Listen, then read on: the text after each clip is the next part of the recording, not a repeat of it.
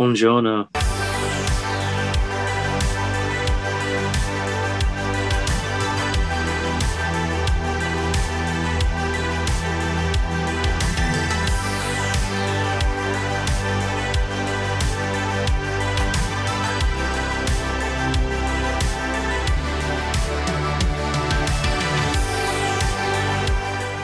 From the neon-washed rooftops of cinema, this is the Uncut Gems podcast, a weekly show where we talk about movies nobody else wants to talk about.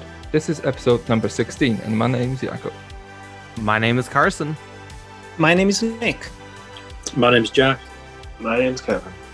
Hi, glad to have you with us.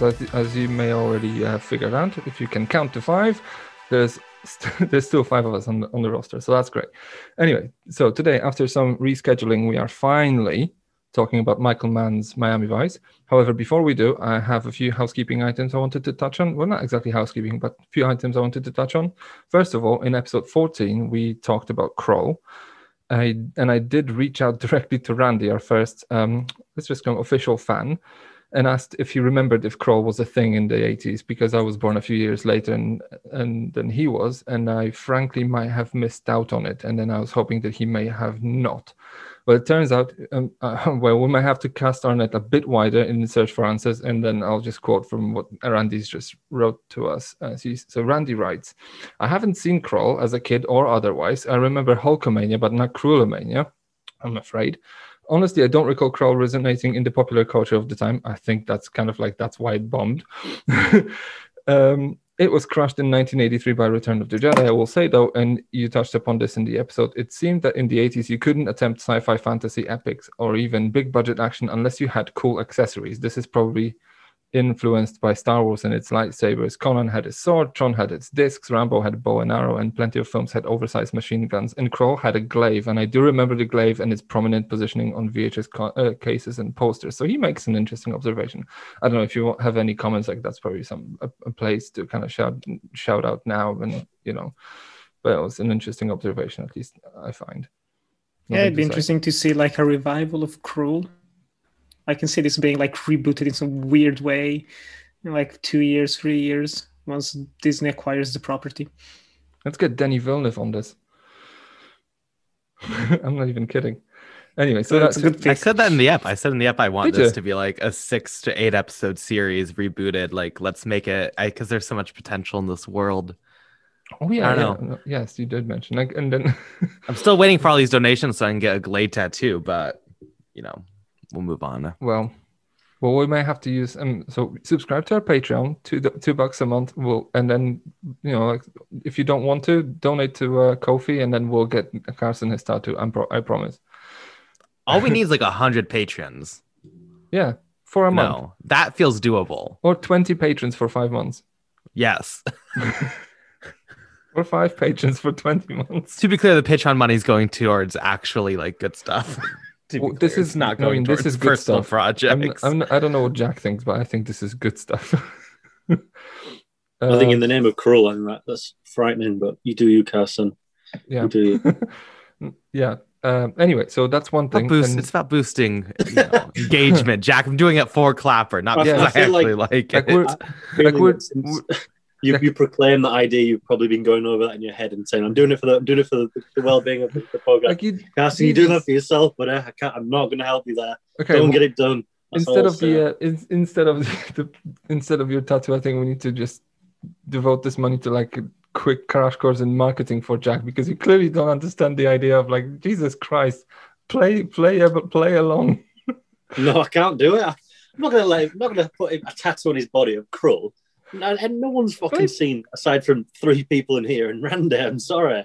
And I'm sorry, not to judge. And Randy only saw it because we talked about it, so You were not born after 1983. You said yourself. No, I was born in 1984, but like I think I became aware of films like much later. Like Kroll was already dead. Like my older, so like the people I hung out with had older brothers, and they would have been like, Kroll this, Kroll that, or whatever, like Willow and shit like this. Like they would be like 6-7 years older than us, and then Willow's superior. Kroll's nothing. That's Willow's on the B list.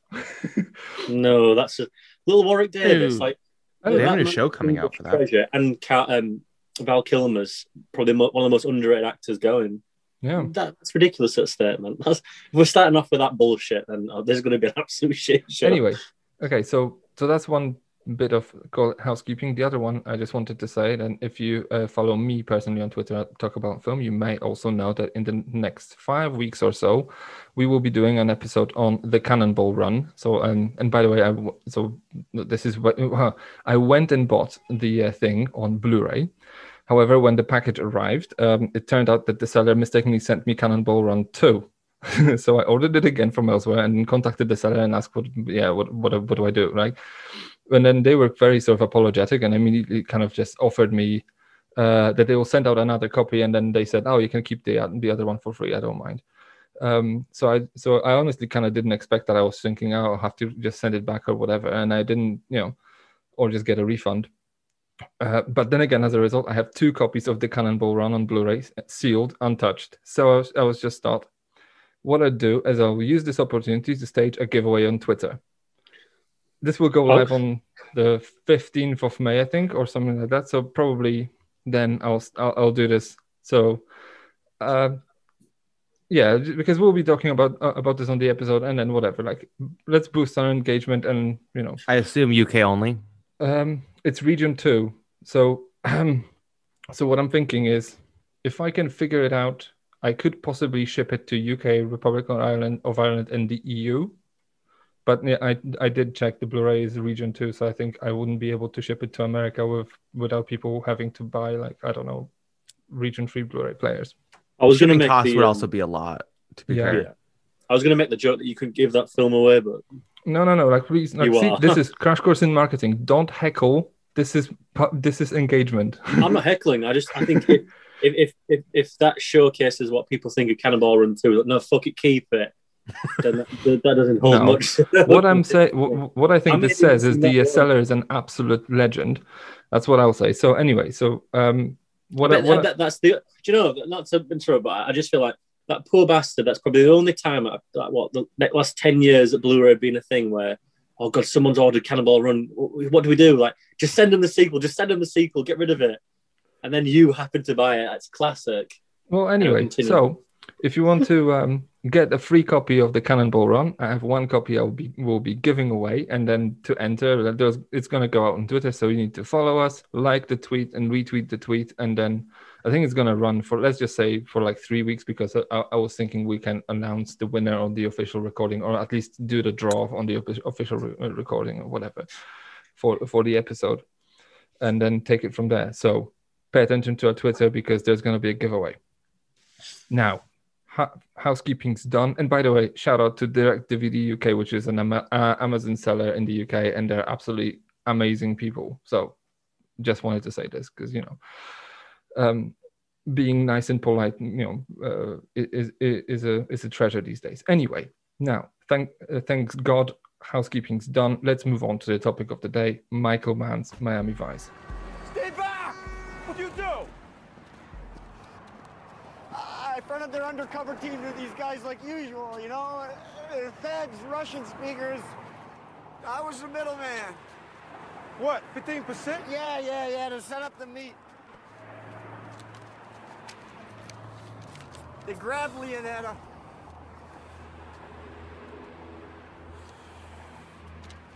Took Leonetta.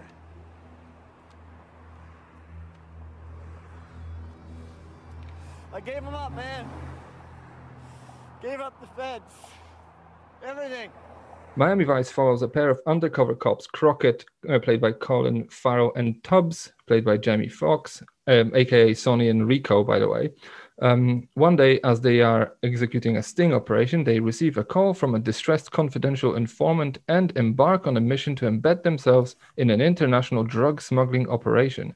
However, as they infiltrate the crime syndicate, they run dangerously close to losing their bearings and end up risking more than they are prepared to in order to achieve their goal. Now, if you're worth your weight in salt, you probably know that Miami Vice was a popular 80s TV show starring Don Johnson and Philip Michael Thomas, which also was produced by Michael Mann, where he, by the way, he made his start in TV. So I think Jericho Mile as well, for instance.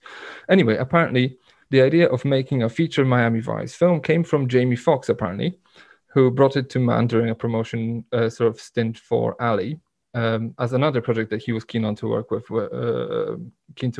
Mann after Ali and Collateral, and they just made it happen. Though the production had its problems, they lost some shooting time due to, I think, 3 hurricanes, and I think one of them was Katrina.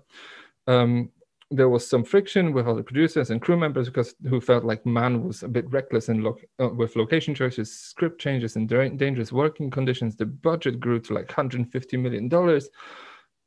Jamie Foxx was apparently a massive prima ballerina. He didn't want to like go on commercial flights. He didn't want to go on boats and stuff like this. And then I think as a result, Mann had to make changes to the script, which is probably one of the main reasons why you have now 2 cuts of the film. But we'll get there. In the end, the film bombed at the box office, and I think we'll get to why in a few minutes. But for now, I'll ask you this. The audiences clearly didn't think Miami Vice was worth their time at the time, and their money as well. What are your thoughts? Where do you stand on Michael Mann's Miami Vice? So opening impressions, let's just say, Kevin, as you're the sort of the spring chicken in here, let's hear what you have to say about Miami Vice. So this is one of those movies that I very, very vividly remember going to see in theaters. You know, I remember being there in like a packed theater opening night and just being swept up in everything I saw. Because I mean, at the time, you know, I think the biggest movie at the time was like Pirates of the Caribbean. So like, you know, to see this, to go from something like that to something like that was just like whoa, you know, that was kind of like one of like the earliest times I remember like really getting into film was like, you know, seeing that, and then, you know, going and seeing stuff like Kubrick and stuff like that afterwards, and just really growing a bigger, deeper love for cinema. Right. I'm gonna have to just clarify straight away, like I do every other podcast, to get a few things out the door. I'm a massive admirer of Michael Mann, and I know Nick is as well. So I'm not too sure about Carson. I'm hoping to God he is, because otherwise we might have an argument on our hands here. But I know Nick is, and I know I am.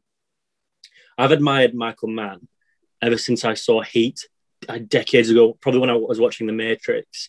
I always thought it was overly too long when I watched it when I was younger, but it was a film that really grew on me. So I was always sort of really interested in Michael Mann's filmography. As of late, it's dried up a little bit, but he always does have these little diamonds in the rough every so often. You know, we do often have to go back to his filmography and really look at it with a brighter eye.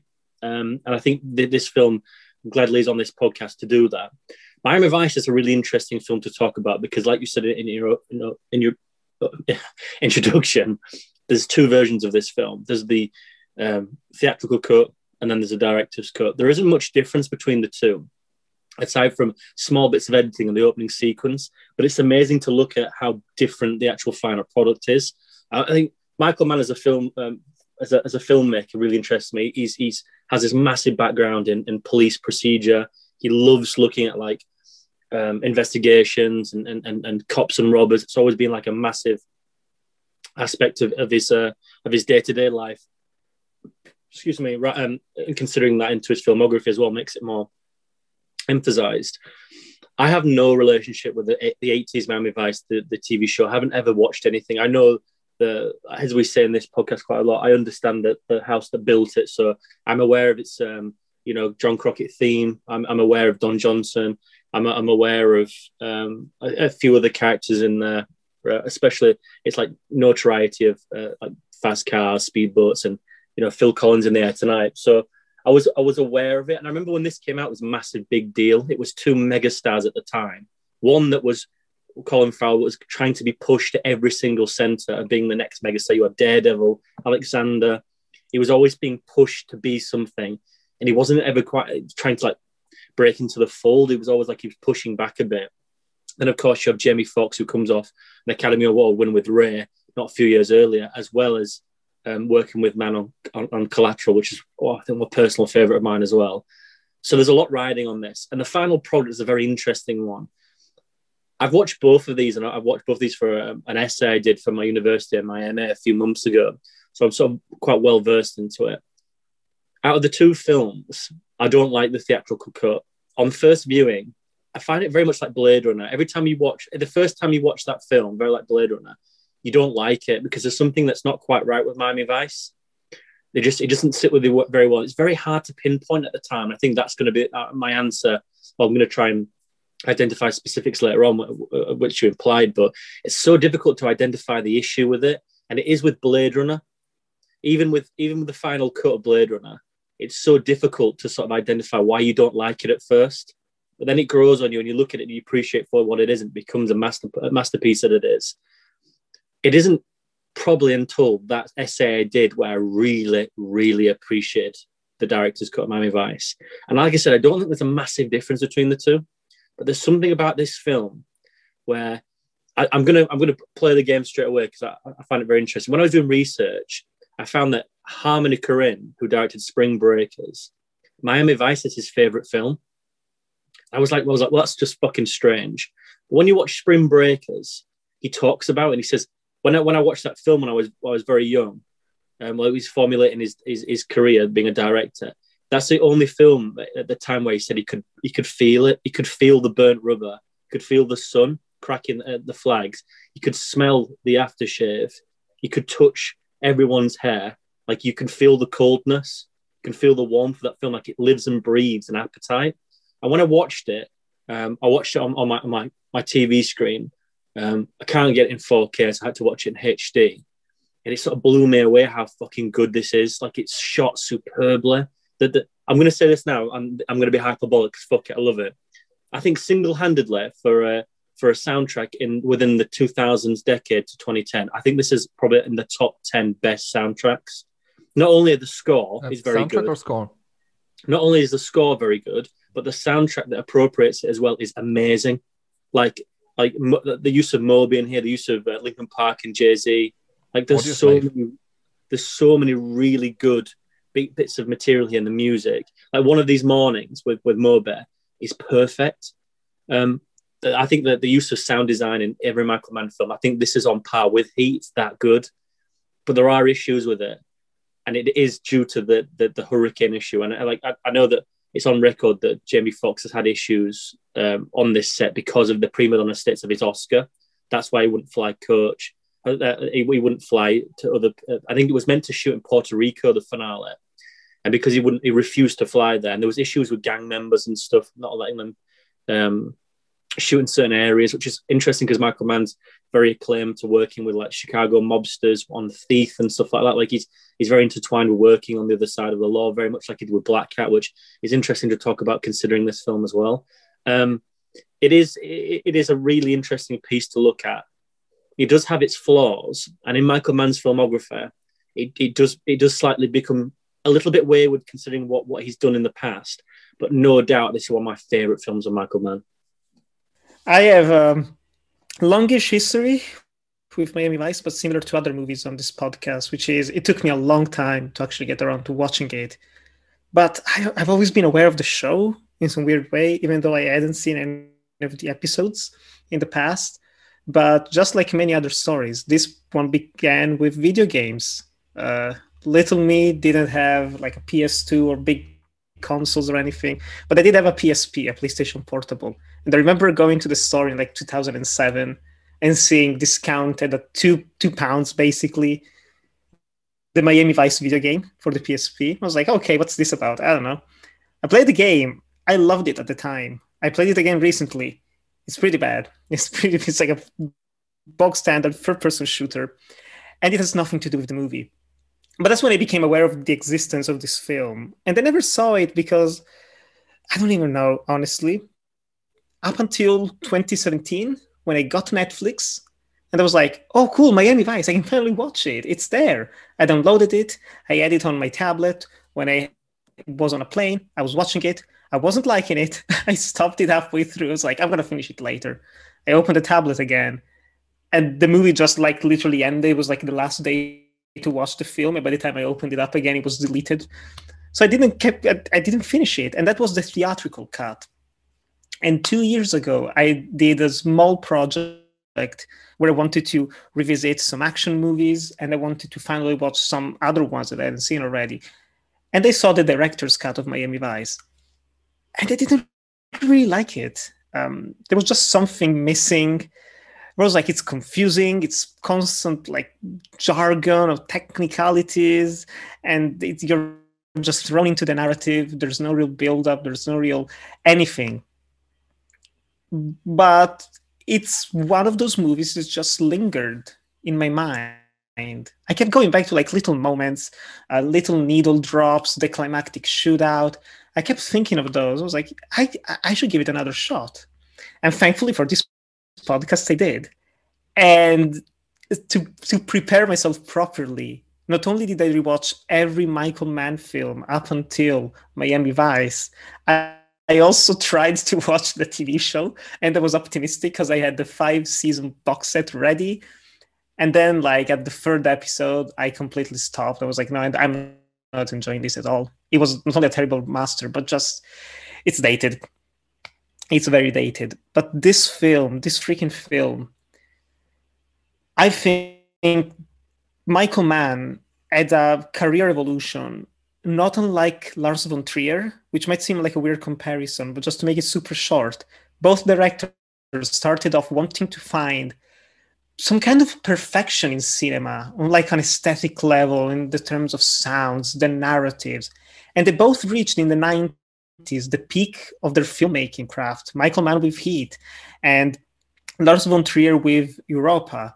And then they were like, well, shit, what are we going to do next? Video, digital. This is like, we made fiction. This is real life. This is tangible. Like Jack said, you can feel it. This is even more so. I love Collateral. I think it's probably my favorite of Michael Mann. But this is just peak digital filmmaking. It's raw. It's dirty. There's constant digital noise on every shot whenever it's dark. You can feel it. It's alive, but it's also poetic.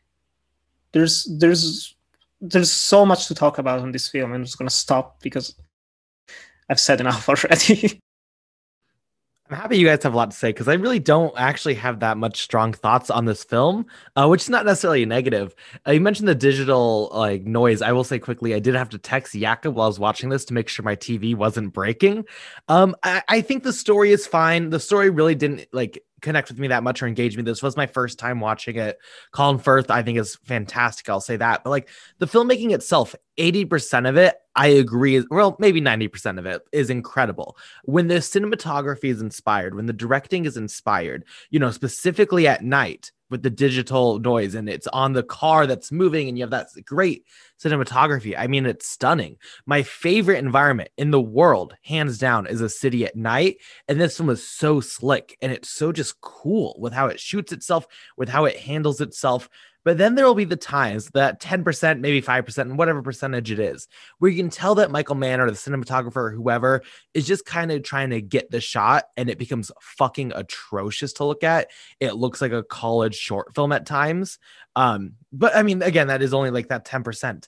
Really, this is a film like I feel really indifferent towards. It has a great style, great acting. The story itself, it's passable. It was nothing that engaging, but overall, you know, I enjoyed it for what it was. Okie dokie. Well, we have. I think that's the closest we'll get to the voice of dissent in in this show because okay, I'm gonna. Everyone seems to have a story to tell, and I kind of like how Jack, you just said, oh yeah, well, I have a long history of this, and Nick has a history with Michael Mann, and Kevin has a history of Michael Mann. Everyone has a history of Michael Mann. I also happen to have a history of Michael Mann, and then. I actually had to really just trying to kind of just rejig my memory and just see how it exactly happened, because I saw Heat in the cinema.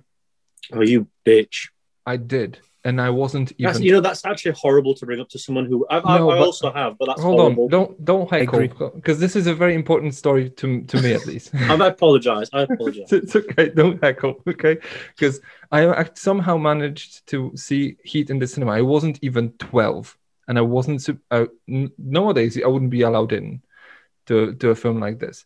But thanks to the wonders of living in barely post-communist Poland, in a very small town, and that was 1996. And I know this was summer, and the film was released in Poland in April 1996. But to my small town, and we didn't even have a proper cinema. It was like a community sort of like. Is that a year after released it, Jakob? That's a year after it came out everywhere else, yeah. I think it came out sort of like a January, December everywhere else. Okay. Because, but in Poland, it according to IMDb, the official release date is I think 16th of April 1996, something like that. Okay. So in my hometown, where we didn't have a proper cinema, it was like a sort of like a I don't know, community center where we have like a theater. People have like dance classes and shit like that, and then in the big sort of auditorium where you have a stage, and then you can like you'd have like I don't know, stand-up comedy happening sometimes because someone would come over. They had a sheet in the back. They had a massive fucking stain in the middle of it, and that was the cinema, right? And then they would every weekend there would be a different film. So they didn't have films every day. It would be like 2 showings every week of something, right? So, and Heat was, I think, it must have been June or July because I was off school then, and I saw this, and it was during the day, I think, something like this. And there was literally like 2 people with me in there. I got the ticket. Like the lady who sold these tickets, she didn't even pay attention. The only time she didn't allow me in is when I tried to go and see Showgirls. And I was also kind of at that age. And then she said, no, there's tits in there. You can't see it. But yeah. And I went and saw this because I remember on the television, there was like this sort of talk about, I hadn't seen like The Godfather or anything at that time, but there was this talk about, Robert De Niro and Al Pacino sharing a scene for the first time. And that was the big selling point, right, of the film. I didn't even know who Michael Mann was at the time. And so I went and saw this. I didn't even expect this to be 3 hours long. So I'm sitting there and I'm watching this film. And I think the penny dropped for me during, before the sort of big firefight when they during the sort of bank heist sequence, but very early on when they raid the bank armored car, when I said to myself in my head, and I do remember this, something to the effect of, can films be like this? Is this like, this was like this one of these defining moments for me. Like one of these was like Jaws, Star Wars, Jurassic Park, when I saw like films can be like that. Like this was sort of an eye-opening moment for me when I realized that cinema is much more than I thought it had been, right? And then everything else kind of got informed after that. So, and then I learned afterwards that Michael Mann is a guy you should probably pay attention to. That Robert De Niro and Al Pacino are great actors who can command the scene, and just amazing. So when Miami Vice was opening, and so that's why kind of Michael Mann is kind of like an important filmmaker to me. This is one of my favorite filmmakers, although I have my blind spots with him. For some reason, I still haven't seen the Insider or Ali. But say like, I know, right? But Heat and Collateral are like like if you ask me to kind of put top 100 films of all time for me, the Heat and the Collateral will be there, no questions asked, and they would be quite high up there. But so I'm seeing I saw Miami Vice the first time, and I think now you put, and I wasn't really impressed when I saw this the first time. It had to grow on me. So over like 3 or 4 watches over the last, like I want to say 15 years or so, it kind of grew to this sort of status of me really loving this film, because I absolutely am in love with this film. It has its flaws, and it's not like a 5 out of 5 for me. However, I am absolutely enamored with this, and I see kind of now why, because we'll get to it in a second, but in terms of opening impressions, I think it's an oddball gangster film that also has, it kind of rides the line. It's like in a twilight zone between being real and not being real, and then you kind of have to get used to it. And it's just amazing to look at. It's like, I love the fact that no one explains shit to you. It's like no one, there's no such thing as a person who's there for like exposition reasons to tell you, oh, this is, like when Jamie Foxx says like, okay, you tell the DA this is happening on Tuesday, this is happening on Wednesday, when you tell the feds and whatever, because they're trying to figure out who the mole is. Like no one explains this to you. They expect you've seen enough gangster films, or you have enough like head on your shoulders enough to know what's going on. I kind of really appreciate this sort of idea. And I haven't seen the director's cut. I only saw the sort of, let's just say, the scenes that were added. But even the theatrical cut, I actually do like the fact that it kind of starts like in media res. You just, not even credits. It's just boom, needle drop. You're in the nightclub. And by the way, the nightclub, to me, it's almost like a little carryover from the Collateral film, because the nightclub shootout in there is just amazing. And you're in there, and then you just try to figure out, oh, that's Colin Farrell. What are they doing? And there's like 2 hours and 12 minutes of basically that. You just trying to hang on to the shoulders of these two amazing actors as they're pretending to be undercover cops, and then making such a good job that you just forget that that you're watching a film, that you're on a boat with them, you're in a trailer park with them. It's amazing. So these are my kind of opening impressions, but so let me just say, carry the conversation forward before we start digging into the like bits and bobs of director's cut versus theatrical cut. I wanted to kind of ask this question to all of you, because I think all of us I think are kind of sort of more or less let's just say aware of Michael Mann's filmography. How does it fit into his filmography, being quote unquote a remake, and also a little bit odd, and at the same time a bit of a victim of circumstance, maybe? So how do you feel this? Because Michael Mann came into it following a massive two massive awards contenders and another gangster film. So there was The Insider, there was Collateral, and there was Ali, right? And then all of a sudden he makes a remake of a TV show that he used to produce. How does it fit? What do you guys think? Can I start? Because I wanted to actually begin my my conversation about it, because it's interesting how that is the biggest pull there, that someone says, well, it's Mann revisiting an existing property. But this is not out of the ordinary for Michael Mann, because with Heat, he re-envisioned a TV panel called LA Takedown. Yep. Now, I've seen LA Takedown, and the first 25 minutes for the opening of that film is Heat. It's a direct remake. There's a few different bits at the ending. It's far more cinematic. Heat, the ending is far more thematic as well, and it plays more morality and good versus bad. But the foundation of LA Takedown is there. Now, with Miami Vice, that is 6 or 7 seasons of an evolution of an era of a society, as well as of two performances. So not only do you have the society that reflects it with politics, but you also have the fashion.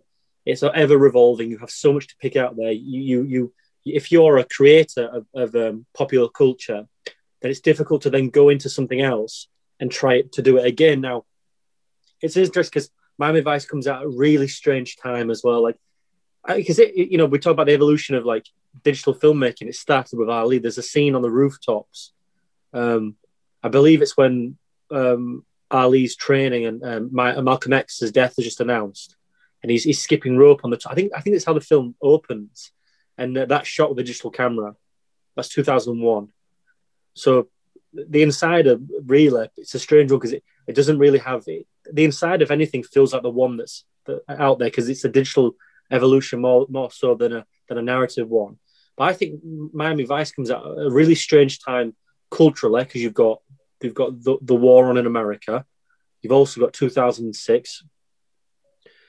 I mean, it's a difficult time politically anyway. The civil unrest, there's hurricane. You have 2 performances in the film. Now, I won't go into that because I want to go into that later. But your question is, I think this gets a lot more flack as being a sort of a Michael Mann falling on his sword and doing something he'd done before. But I don't think there's anything wrong with that, because we constantly look at remakes, and we look at something like, I don't know, let's say Conan, for example. Conan came out in the 80s. It's prime for a remake, but the problem with Conan is it's so substantiated in popular lore because of the actor who was behind it, which is, Arnold Schwarzenegger, and you have James Earl Jones. You've got 2 popular culture icons. But nevertheless, that film is prime for being remade because it has a cultural status, but also you with the technology we have now, with the performances we have now, you would have thought that would have been very easy to substantiate for an audience. And if you look at Conan, the remake with Jason Momoa, I think it's got a lot of interesting similarities with here, because audiences we would have thought would have been clamoring up for it, but really sort of just push it to one side of not really accepting it, which I feel is slightly harsh. I know both films have their audiences, but it's interesting. Look at Scarface. It's been remade 3 times. I mean, I find it really strange how this film gets this sort of harsh recognition of, oh, it's a remake. It's Michael Mann being quite, lethargic. I think Diego's right. I think Michael Mann hit his peak in 1995. But even if you hit your peak, and you're never going to get that, because that's a cultural status icon itself. You have Al Pacino, you have Robert De Niro, and you have Michael Mann working on a film. You have a trifecta. It's a modern day. It's a modern day epic in its time. It was the first time those actors were on screen together. It's very difficult to build upon that momentum. So he tried to do it again. He has the technology with him, which is the video, the HD cameras. You bring 2, as I mentioned in my opening statement, 2 beginning to be icons of cinema you would have hoped, and you have a predisposed narrative that he knows, that he worked on, that he produced, and he wrote a few episodes for. Now, I think the problem comes down with the performances, not regardless of anything else. I think this film, for its cinematic filmmaking ability, is probably second to none at the time. This comes a year after Revenge of the Sith. We put that into perspective, and you look at the amount of CGI, the amount of issues in that film, but the absolute mega bucks of what it came to make, and you look at this. I mean, it's 1 year before the 3rd Spider-Man film. It doesn't feel like it's trapped in that era. It feels like it could have been released yesterday for me.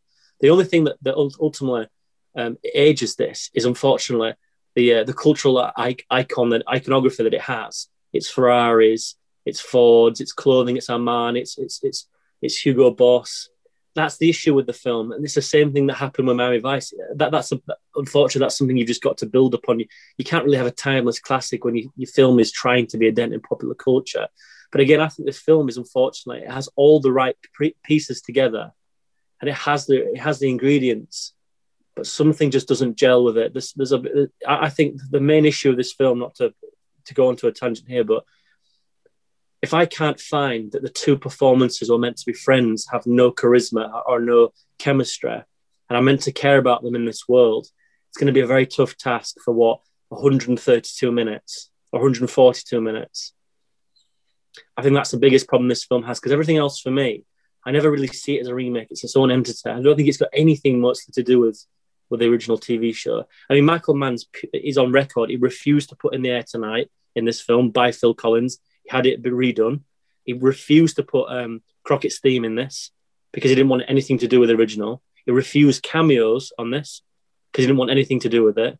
I feel it's very harsh to sort of negate this as like, well, it's just a remake of an 80s show. I think it's got a lot more than that.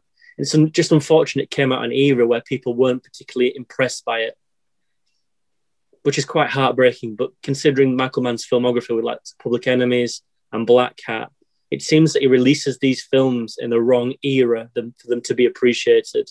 Because if Public Enemies came out in the 90s in Heat, I think Public Enemies would be a masterpiece in its own right. It's a very good film, but it would be far greater with the digitalization of it, which it has there. But like Black Cat, we're just not appreciated in the time that it's in.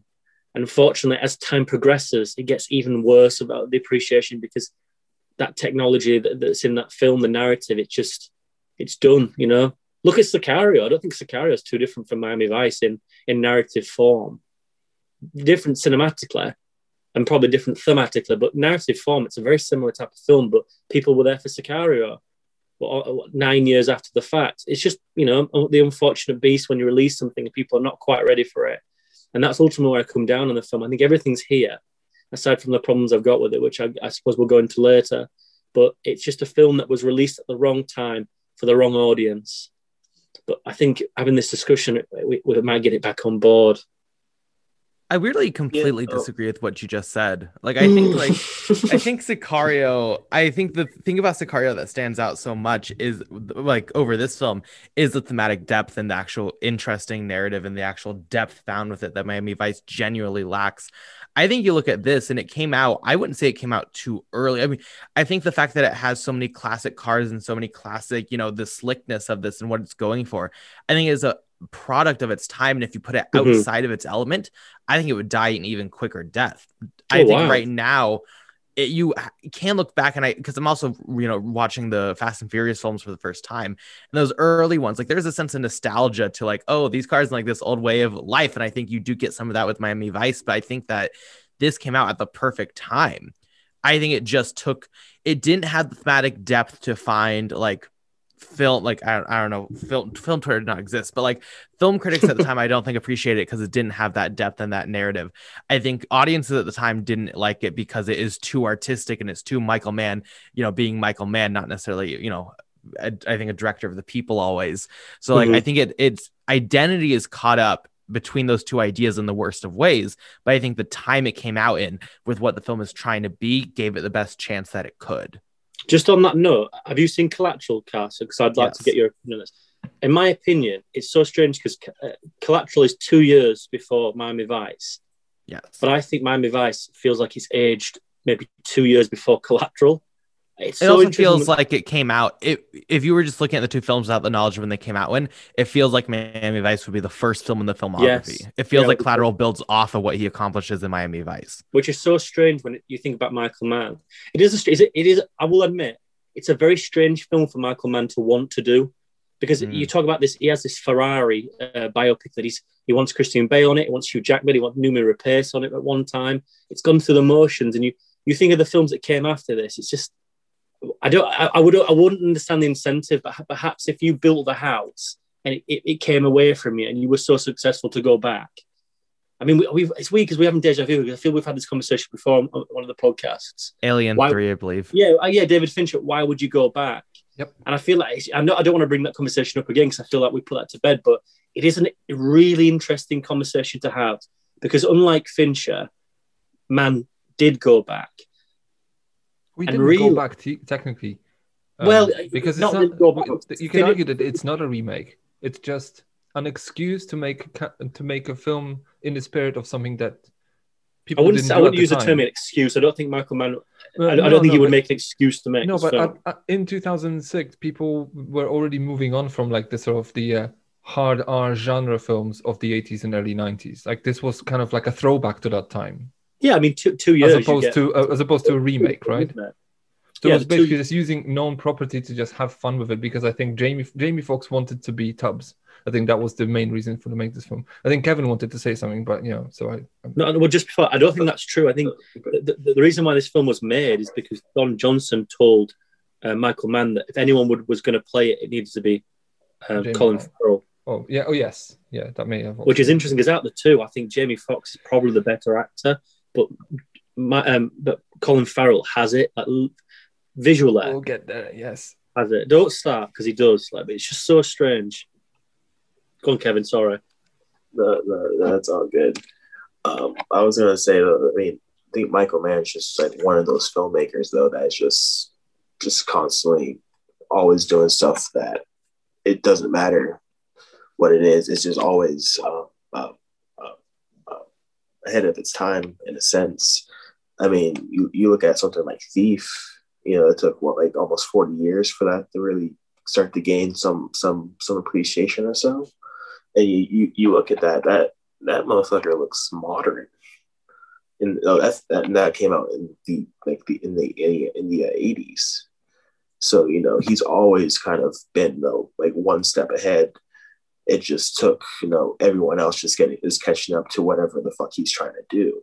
I mean, I know Nicholas had said he tried to watch the Miami Heat series, and I watched it years ago, maybe when I just out of high school, and there's elements of it that is interesting.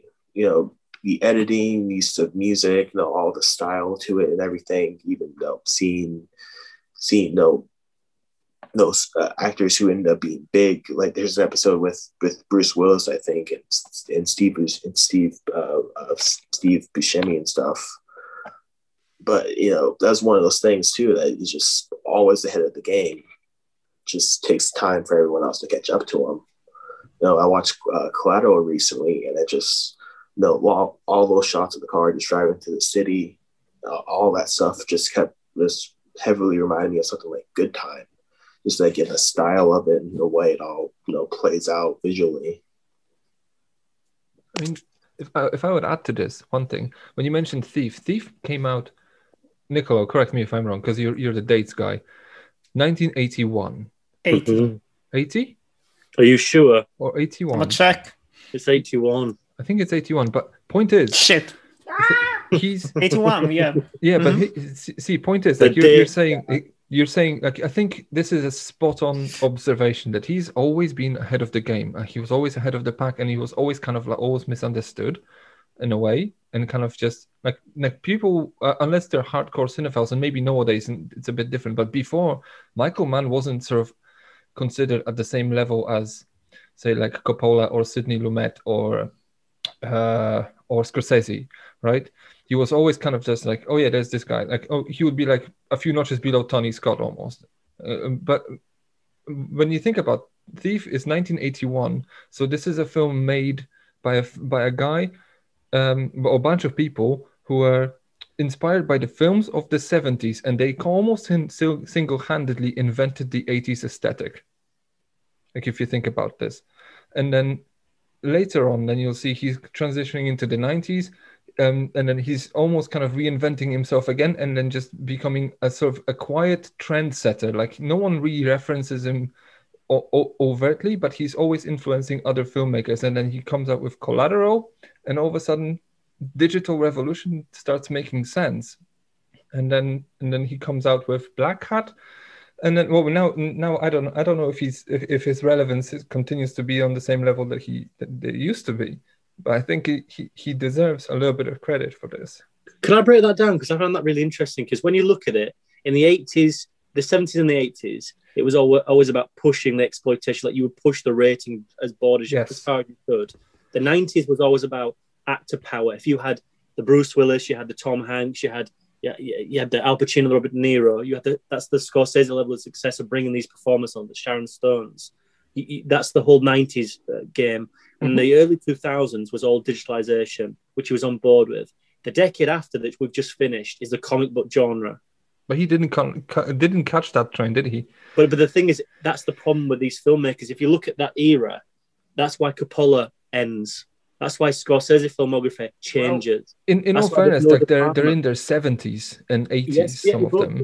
It's just the trend that they came on. It was the bounce, wasn't it? It was the one where it was like, look, Michael Mann produced Hancock, so maybe he did. So sort of his sort of torchbearer would be like Pete Berg is kind of like the continuator of Michael Mann. Yeah, I can see that. I like Peter Berg. I think he's a really interesting director. Yeah, so not the new one with Matt Wahlberg's not very good, but Mile 22.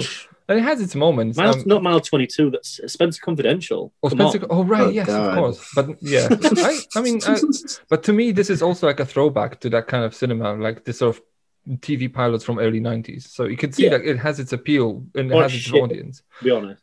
Well, it's not the best, but what I will say is, almost forgot what I wanted to say. No, but say like people like Denis Villeneuve, I'd say they would be inspired by people like Mann and Ridley Scott. Like Ridley Scott also is kind of one of those people who kind of just carries a lot of clout. Very similar director, yes. Yeah, very similar. And they're sort of like filmmakers, like as in like they won't have clout with cinephiles. They will have clout with people who make movies. And then, so like it's interesting when you mentioned Sicario. I would say like, yes, thematically, Miami Vice doesn't have the same sort of hook that say Sicario has, because Sicario is kind of like the Silence of the Lambs in that there's a woman in a man's world, so there's thematically a lot more to peel off of the film. Miami Vice is almost like a genre sort of exploitation sort of situation where it's about the visceral experience as opposed to anything else. So if you're looking for like a political statement in a film, like you're gonna be fucking disappointed, right? So you say that in Michael Mann's films? Yeah. So like no, like specifically in Miami Vice, like Mann's films. No, specifically in Miami Vice, I wouldn't say like if you're going for like a political statement or for like a thematic sort of exploration of something a little bit more deep on like humanity or whatever. Like this is not, I mean, you might find some there, but I don't think it's... No, I'd agree with you. I don't think it's the mission of the film, right? Specifically in this one, yeah, which is interesting considering it touches on like, you know, drug running, DEA issues surrounding that, ICE, and it, you know, with the Cuba sequences as well. Yeah, it's an interesting one. I just think that... Especially like the era too, that's like 2006 war on terror and stuff, you know. you'd think go a lot harder on it instead of just kind of surface level action film, even though everything else about the film is just really under the surface, which is kind of how man works. Mm-hmm. I just think that it's so interesting to look at this film because I think when you talk about Ridley Scott, as much as I genuinely adore, like he's another filmmaker I genuinely adore, loads of passion. He can be a journeyman. He can make one for the studio and one for himself. Michael Mann cannot make a film for the studio. It's not in his body. He can't do it. Isn't like he does have his like The Insider was kind of like a. No, The Insider is his. Jakob. I think. I mean, I haven't seen it, but the appeal it got was kind of like a. Where's your frame of reference? No. It's in terms of how it was received. Like this was kind of like it had serious awards pull, right? And then he makes genre films that do not have that pull, right? And then now he's making a Ferrari film. I would expect this would have. It'll never come out. He can't. Wait, the last thing I heard he was making was that HBO show. Yeah, Tokyo Vice. Tokyo. Yeah, it's another film. It's another show that's going to get a difficult ride because it's got Ansel Elgort in it. So it's going to have a very difficult ride when it comes out. And I know the BBC and HBO have acquired a deal for it, so it's going to be shown. But again, it's just him picking the times, and the times not being very reflective of him. You know, Ansel Elgort at the moment, you know, it's not particularly great to have him on board. He's not a very bankable name at the minute, no, isn't he? No, I mean, I'll keep that to a minimum because I think Spielberg's got a lot to fucking answer for. But I'll leave that for another day. I mean, it's also Disney. They do own Fox now. Please let's not go there. I just think of Michael Mann. He's very much like a wild beast. If you let him roam, he'll do his job. He'll keep within his environment. But sometimes that beast will inadvertently or advertently it'll wander out its closure and it'll go into different heights and stuff like that. And I think Michael Mann often does try and remain within his closure, but also want to express himself and touch on different subject matter. I don't think Michael Mann's got any business making a fucking film about coders and hackers, but I think Black Cat more so has connective tissue to this film because if you look at the main lead of Black Cat, which is Chris Hemsworth's character, again, Chris Hemsworth, this is a few years after Thor, but still not a bankable star. I know he was in Cabin in the Woods thing with Drew Goddard and the man who not the name, Josh Whedon. What's his face? He was in Perfect Getaway as well. What's it? Rush. Rush. Yeah, Rush. Yes, Ron Howard's Rush.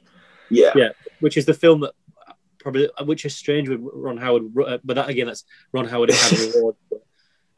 It comes at a time where it's like he's trying to formulate with an actor he's trying to build off on, hoping the best that it'll give the film a bit more credit than it deserves. But also, I think when you look at that film, he's trying to make slight amends with Miami Vice when he looks at that film because essentially it feels like it's an evolutionary follow-up to Miami Vice. It has a very similar aesthetic, which you could argue that's what Mann proposes now. But if you look at Public Enemies, I wouldn't sort of. Public Enemies is weird because it's a period piece at the same time. So it's kind of like he's trying to ride the line between this being a period piece and also having this sort of digital look, right? So that's maybe why. Miami Vice? No, Public Enemies.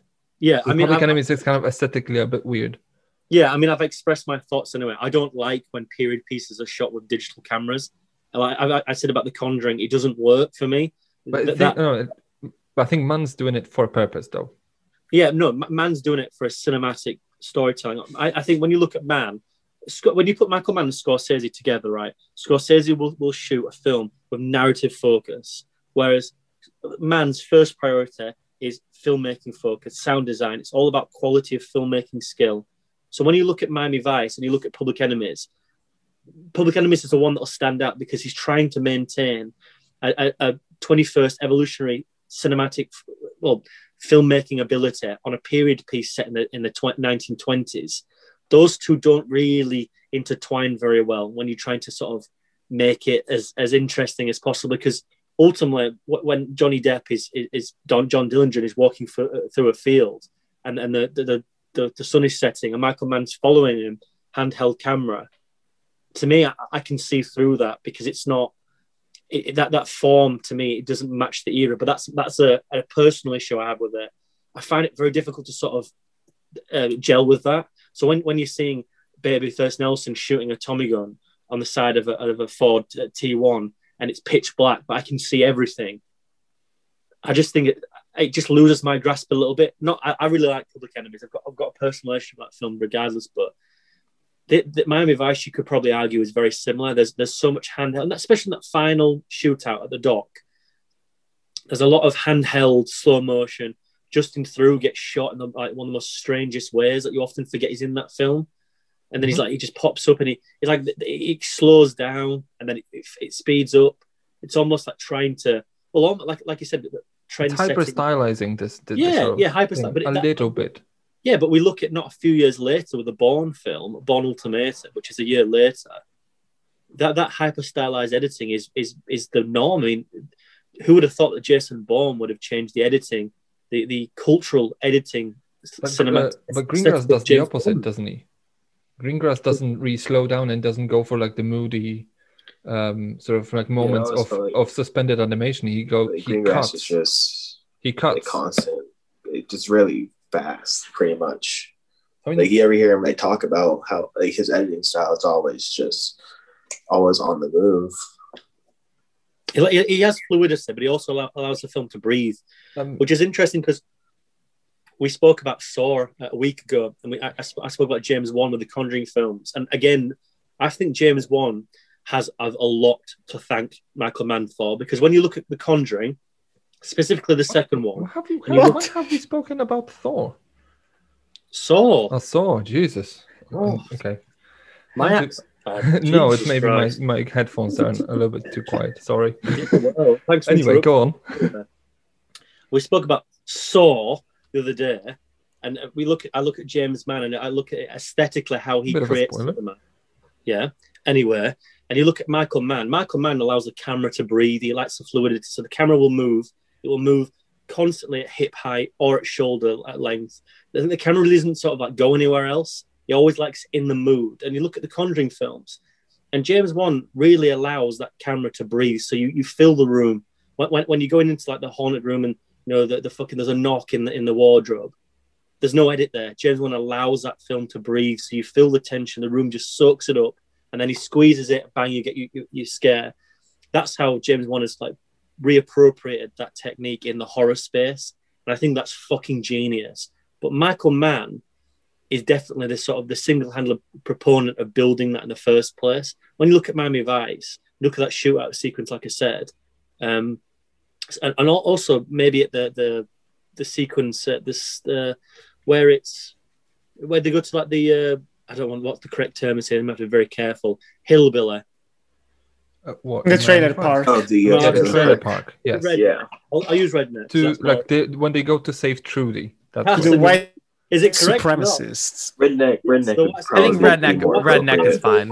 Yeah, I can call what they want. Fucking you can call them. I think they were called white supremacists. They are. Yeah. You could just call them Nazis and call it a day. No, but in the film they were like, that's a white supremacy. Like they're the Aryan Brotherhood gang, right? White supremacists. When you look at that sequence and you feel the build up, and you see him go to the door underneath the shotgun as well with the pizza. You look at that scene like he doesn't give you the end like. He doesn't like when he soaks up all this tension, he doesn't release it in a bang, which is very difficult for an audience because you're expecting that. So it's almost like a convention of sorts. I think more so subconsciously and consciously. But when it's not released, it feels slightly underwhelming. And I think that's the massive problem with this, with its action beats as well. So every action beat you get, you're expecting a really big payoff because Heat had that, Collateral had that. This film doesn't have that big payoff. It's all small, minimalistic moments. And you only really get that final piece with the explosion at the end. But even then, it doesn't feel... it's not even the end. Yeah, we have another... As well, that's not the original version as well. That's meant to happen. Well, that's not meant to happen, actually. That whole white supremacist is not meant to happen. It's they're meant to go to Puerto Rico.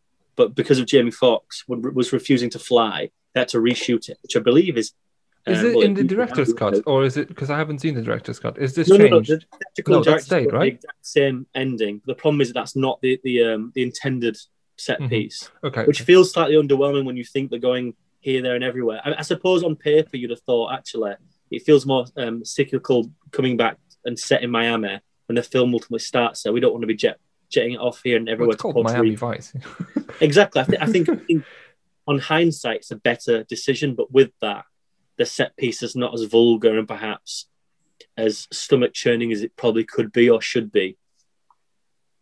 I don't know. I think it's still a very impactful action scene, but all of them, which are very few and far between, to be honest. I can easily see someone going into this expecting a full-on action film and being incredibly disappointed.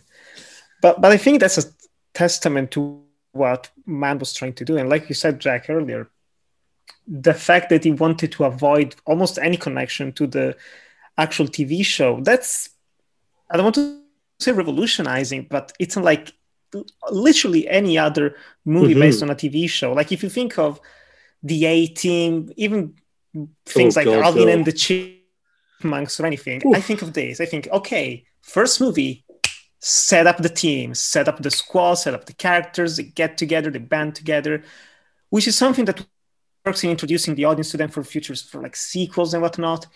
But I've never found particularly rewarding on subsequent viewings because you just want to like stay with the characters.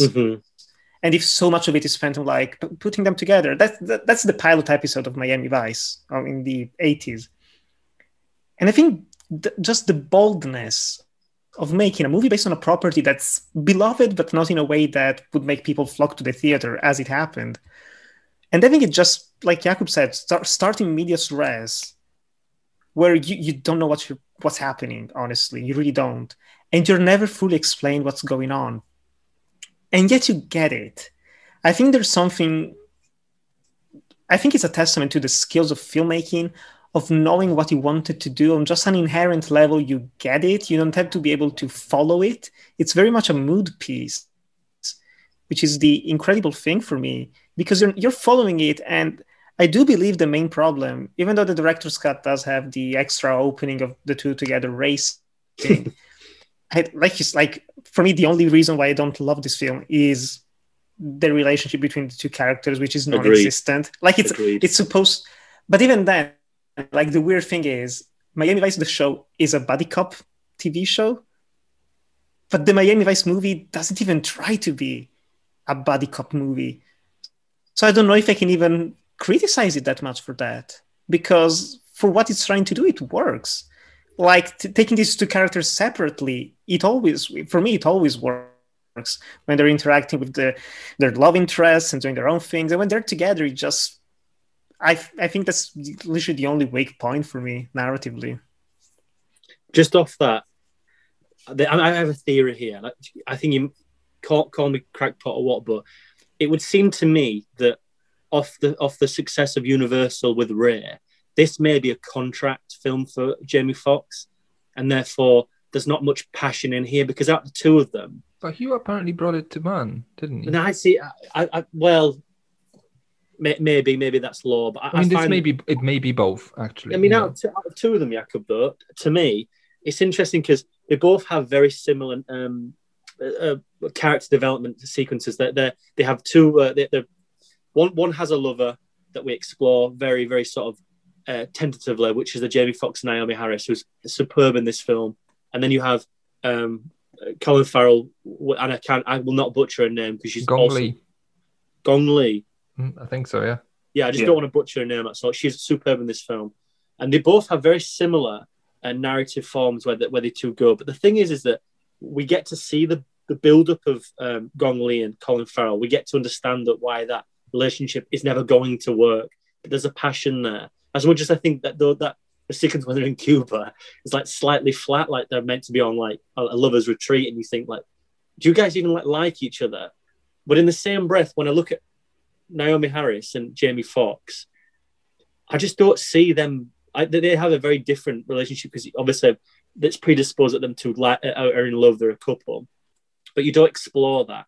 But ultimately, the film goes around the route of making that relationship the center of a very major set piece that sort of then provokes thematic and narrative layers of the film in its final act. But you don't get to see that build up, so ultimately you don't really care. It's only really with a strong sort of charismatic performance of Naomi Harris that makes that relationship worse.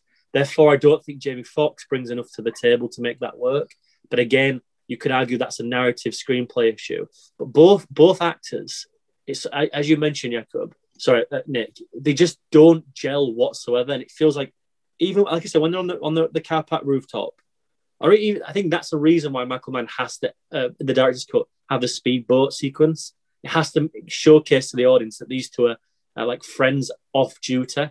And then you get to that sequence in the nightclub, and the film, how it starts, so they just don't seem to gel. There's no sequences where they chat to each other. There's no like gel. There's no chemistry whatsoever, and it does undermine the film throughout. Because if you're meant to care about the buddy cop scenario, if it doesn't exist, how am I meant to like give any sort of intrigue or excitement of the sequences that then prevail at the end? I think it's a shit house, it's a shit sandwich. I think whatever he does here, it's just not going to work. And again, you can argue whose fault that is at the end of the day, but the problem is it didn't work, and that's a massive failure of this film. It's like, it's difficult to assess. It's like having like a rom-com and you have two leads that don't match. Like within that genre, it can work because it's the unlikely, bubbling idiot and the lovely woman who fall in love. With this type of genre, if you don't have that camaraderie, I think it falls flat almost immediately. And I don't think. Sorry, I don't want to speak them, but it's just when you look at Heat and you look at the two, they're opposing figures who have the same idealistic intent about their jobs. They won't both stop until they get the job done. And ultimately, it's the two forces are going to verge, and one's going to drop, and the other one's not. With this, you have two merging forces that are meant to be on the same path, that have very much the very similar narrative forward structure as Two Romantic Letters, as I've just mentioned. But it just doesn't go anywhere. Like you don't feel any opposing figures. There's a bit in the film where there's like pushback on what Colin Farrell wants to do and Jamie Foxx, and in the end there's sort of like this idea of, well, perhaps this is the end of their relationship. We don't know. But to me, it just doesn't go anywhere. I just feel like there's no momentum whatsoever between that relationship. I mean, if I may kind of quickly add something to this, because I don't want to say I disagree with that, the fact that there's no chemistry between them. I think this is a fault of the expectations placed upon the film, because you kind of inherently, you look at this film called Miami Vice, starring Colin Farrell and Jamie Foxx, and they're both together on the poster. You expect a buddy cop film, and it's not a buddy cop film. I even think that, while the director's cut opening on the boat scene, like as you say, well, it kind of just introduces some chemistry between them, that they're friends of work. But that's the only time this happens. So it's kind of like, check, done. Doesn't really work, because you 100 minutes in, you'll forget all about it. I have a feeling that this is, at least to me, their relationship is completely professional. They're not friends. They're just on the job together. And that's all this is. And then it kind of also translates, like, it almost looks to me like Michael Mann was kind of like, he knows how these things work, as in like he can embed himself professionally in these things, and then kind of try to tease out this sort of what being an undercover police officer actually looks like, as in what kind of a life do you have? And you don't really have a life. So the only reason Jamie Foxx's character, Tubbs, has a partner is because they work together. Like, Trudy is a police officer together with them, so they're like doctors almost. Like, unless they find another doctor, they'll never marry anybody else because they don't have time. Like the guys are like deep undercover for 6 months at a time. How are you supposed to have a family, right?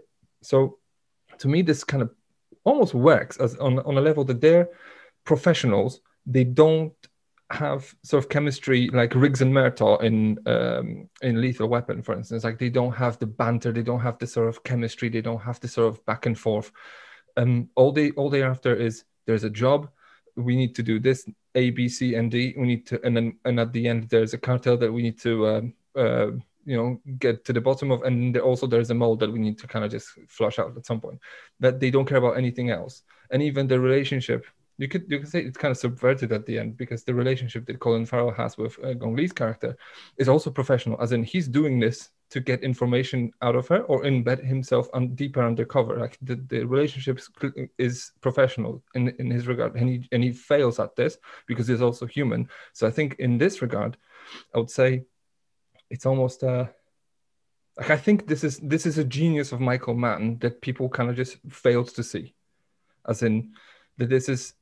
They were expecting like in a normal sort of cops and robbers film, this would be action. There will be booming score, like when they were on speedboats. There will be music. There will be fast cutting. And no, this is, as you like, Nicola. Like I have this in my notes as well, but you just made it for me. This is a mood piece, right? And this is also kind of like when Jack, you mentioned Blade Runner, the people expect one thing and they get something else in return. So to me, this is almost like if you imagine the Cops and Robbers films was a song, and then a post-rock band made a cover of it.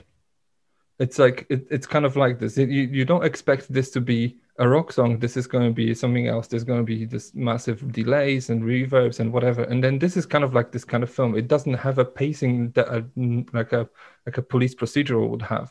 It doesn't have a pacing like Collateral does, or I don't know, just looking for an example, or even like what Heat does. Heat is a 3-hour long film, but it has a pacing. It kind of just it goes and doesn't stop. But this thing has moments where there's 5 minutes at a time when they're just on a boat and they're just going somewhere, or they'll be just walking around the house. Nothing happens. Like this is something like that. So yeah, I actually have a feeling that this is like what Jack's sort of one of the initial comments, I think, from an hour ago now. Where this is in compared when you compare this to Blade Runner, I think this is spot on. Like this is pretty much, and also I think it's also probably why this failed at the box office, because people went to see Blade Runner expecting a science fiction film, and they got this weird meditation on humanity that people didn't really quite like. Well, no one explains shit to you.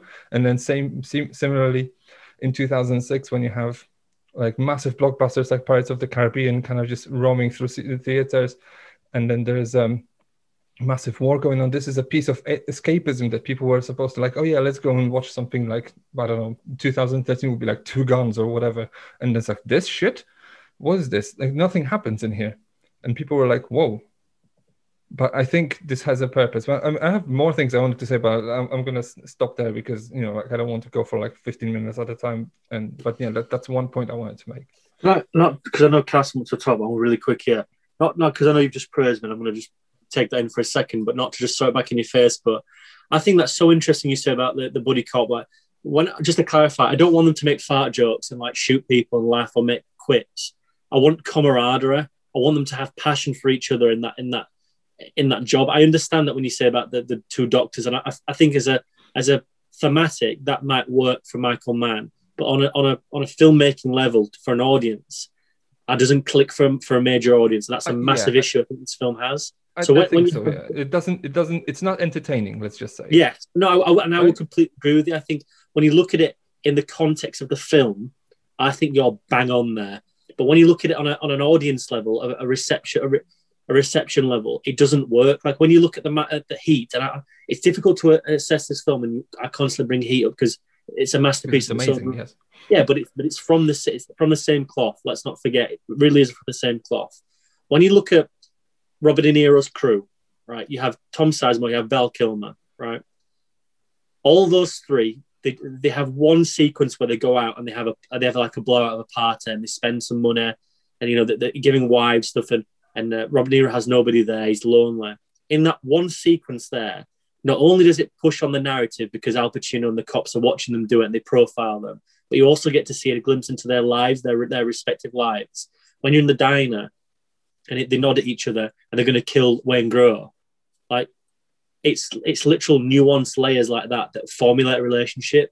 Aside from one small sequence in the nightclub where Jamie Foxx grabs a man's fist and then twists it and then dislocates his fingers, that's all you get from them looking out after each other. It feels like they're in two very different films. And when you look at it like Jamie Foxx's issue, I'm not going to shit on the actor all the time. I feel like I am, but Jamie Foxx has American, he has a US advertising favors him. So when it shoots when it releases in the US, he's on top billboard, so he has name first. In UK territories or in mainland Europe, so does Colin Farrell. And I feel like that epitomizes the issue with this film, is that no one could have devised who was going to get top billing. And instead of accepting that both of them are on the same palette, they're both like really screaming and crying for the film to take over and decide, and it doesn't. And if the actors are sort of like dying and fighting each other subconsciously or whatever to gain that top billing. And in the film, you can just tell like they're both on two very different wavelengths. They're both in two very different films. And I not to reiterate again and again and again, but if the film isn't going to choose who it wants to be as its main lead, and it's not going to choose them both, then ultimately in the film they're going to scramble for airtime. And again, it's just like they both like they don't integrate together whatsoever. I think it's probably the worst. Singular speaking, they both work very well, but when you bring them together, it's just so flat, it's unbelievable, and it's so difficult to sort of look at that as a Michael Mann issue. I think it's more so. I think it's a Jamie Foxx issue. I think if you. I think it's a Colin Farrell issue as well. I think it is. Listen to this. According to hold on, because I seem to have stumbled upon this before. Now I found it. Fox, who won, that's a quote from Wikipedia, he won an Academy Award after signing to do Miami Vice. He was also reputed to complain about Farrell's larger salary. So Farrell was paid more, and then he moaned, and apparently he got a raise, while Farrell took a bit of the cut. Took a bit of a cut. So basically, just they took some of Farrell's money away and gave it to Fox. So you could maybe see that the lack of chemistry is kind of reflected in there, that they have a bit of an animosity going on. Exactly. And it's created and it's then curated throughout the film. If it was me, I'd have dropped both of them and I brought Denzel Washington in and I would have brought Val Kilmer in. Fucking that would have been amazing. And like, Val Kilmer was done at the time. No, but Val Kilmer was also in Deja Vu. Like he was a bit bloated, but to be fair to him, it's Michael Mann, like it's a revolutionary thing that he makes with actors. It's very much like what Quentin Tarantino does. Like he brings John Travolta from the fucking death's door, they could have gotten Matt Damon and Denzel Washington. Like they were two massive bankable stars. Exactly, and you know the other conversation would be Will Smith, but Will Smith then has the Bad Boys thing to deal with, like, and that's also shot in Miami. I don't know, but I think there's a massive issue. Will Smith has a comedic appeal as well. It's a bit weird to kind of just try and. I mean, it would be interesting, especially that he also worked with Man on Ali, right? Yeah, but also as well, even though he does have a comedic entity, he can still read a room really well as an actor. Like you look at him in I Am Legend, and what you say about that film, that's fair enough. If anyone has any issues about it, when you get to with the sequence of his dog, there's very much a range of that actor that's not explored to the depths that he is able to do, and that's another not to go on. But that's why I always think that he should have been in Spielberg's Old Boy remake. But bygones be bygones. I think the issue of this film is just the two lead performances are just flat, and they don't care for each other. They don't really care about the film. I think both actors have come out and Colin Farrell's come out and said it's style over substance. Like that's a quote. Like. It's just it was never going to work if at the beginning if the foundations weren't built correctly, and unfortunately it's a film it's an issue that will always plague the film. You can see it in the best definition, you can see it in the best atmospheric experience you ever want to, but the core of that film is rotten, and you cannot ever change that, unfortunately. And it's just going to have to. It's just it may be a scar or a bruise this film has to face. Is it too much for anybody? I don't really think it's that much of a big deal, but for it to go to the lengths of the upper echelon that this film could do. I mean, scar is what makes a face interesting. So it's got bruises, it's got a life. It really does. But it's just so. I think the hindsight thing, when you look at it and we look at the era, like I've said about. What came before, what came after it. We've just picked 4 actors that could have easily done these roles. It's just one of those things where, you know, like I said, it's all about the ingredients. You think on paper it's all there, but you've done a bit more of this or a bit less than that, and ultimately it comes out like a fucking shit pie. You know what I mean? Like, I'm sorry, but it's just one of those things. It happens in filmmaking, but the problem is it's a major component of a film that otherwise has a lot going through it, and that's what makes it even more disappointing for the casual fan. You know, fair enough. I mean, okay, not to speak Carson, I feel like if Carson, because I feel like you're very similar to me, like I'm just very indifferent on it. It's a Michael Mann film. It has 2 lead performances in it. It looks okay, but when you look at more about that style and you look at cinema now, and I reflect on that film, I really do appreciate Miami Vice, but it does take so much of the individual to put forward into it, and it's not really fair to ask the individual to look at that. I think a film, when it's released, should ultimately do it and justify its means. If it doesn't, we have to look back at it in 20 years. What does that say for the film? Like, fair enough that Blade Runner, we look back on it these 2-3 decades after the fact, but that's once in a blue moon. I'm sorry, but like, if we're going to look at cult films, there's a reason why they don't do very well to begin with. And yes, there's a multitude of reasons, but ultimately, if a film doesn't connect then, and then 10 years or 20 years later, it's an individual problem. It's not a social problem, let's say. It's never really the film's fault. But I don't think it's fair for me to say, well, Carson, wait 10 years, rewatch it. We're different people. Like, I just think it's so unfair to. Like I said, it's just a shit sandwich, basically. Like, you can't ask much more from the film, but also I think it's very unfair to like ask an audience to, like, you should get this. Like, no, give it 5 years. I think if the film doesn't work for you on first viewing, then that's the film's loss, I'm afraid. I mean, I don't think the film is terrible. I think it works fine enough, but I agree with actually Colin Farrell quite a bit that it's style over substance, really. I think the issue with Jamie Foxx, I'll say number one, actually, Jakob, I really like your comparison to the very simplistic Blade Runner that has absolutely really just tells you exactly what's going on, tells audiences I think that's an interesting comparison. I think the issue with Jamie Foxx, and I appreciate that this is probably just a personal thing more than anything. I don't think he's that good of an actor, and I think Agreed. It really shines here.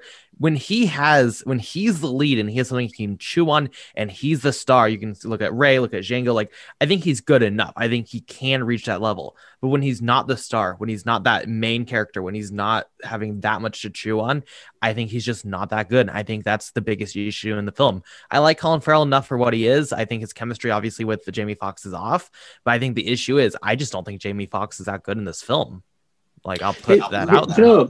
It's interesting because I'm not going to keep on speaking as I feel I'm taking over, but when you look at Michael Mann's filmography and you look about the actors who he wanted and who he gets, Collateral's a very interesting film because he wanted Adam Sandler as the cab driver and he wanted Russell Crowe as Vincent to re-team on The Insider. Russell Crowe couldn't do it, so they got Tom Cruise, and then Adam Sandler dropped out last minute to make Spanglish, believe it or not. And then Russell Crowe would have been an interesting choice, by the way.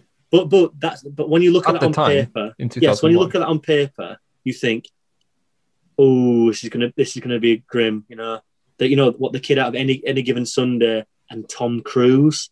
He's made a few comments, hasn't he? And then it's against type though at the time, right?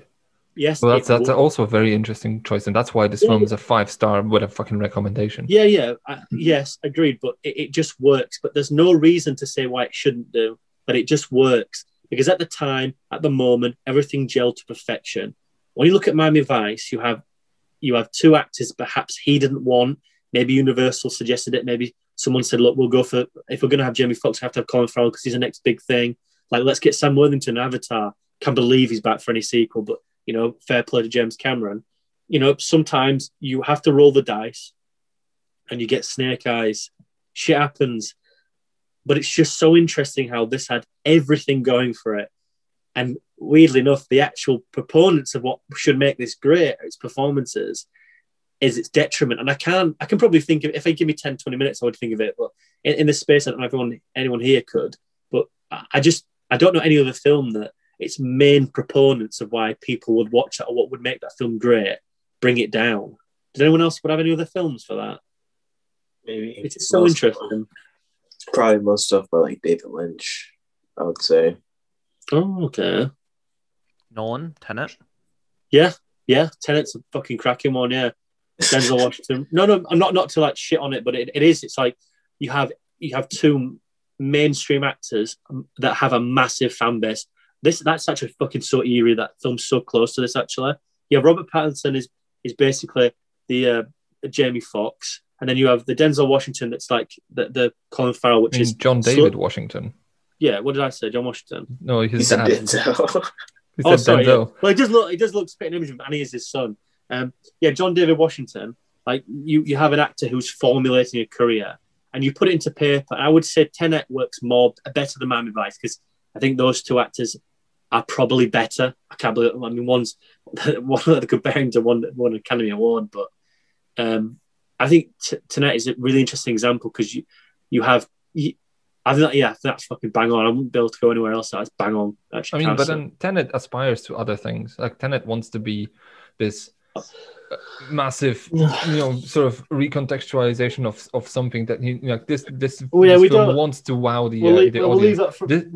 But Miami Vice doesn't want to be this. Miami Vice is kind of like a meditation on a. It's not a police procedural. It's a meditation on a police procedural. The thing about Miami Vice is that it fucks, it breathes, and it lives. It's an entity that has life. It has scars. It has experience. Like it's basically it's a film equivalent of like a 50-year-old man who he has scars on his cheeks. Like he if you asked him questions, he'd probably tell you stories. But it looks but on the other hand, you could sit next to him on a bus and you wouldn't know. Yeah, I mean. That's a very much Jakub quote, and I genuinely That's what else did you expect? It works perfectly. I know. I wouldn't disagree. I think it's agreeable. I wouldn't say I like this film for its flaws, though. I think that there are many of them. One which is not a flaw that we need to speak about, and I mentioned it in my open statement. I do want everyone's opinion because everyone knows I like a good film score and a soundtrack. Oh, we'll get there. I have snippets prepared.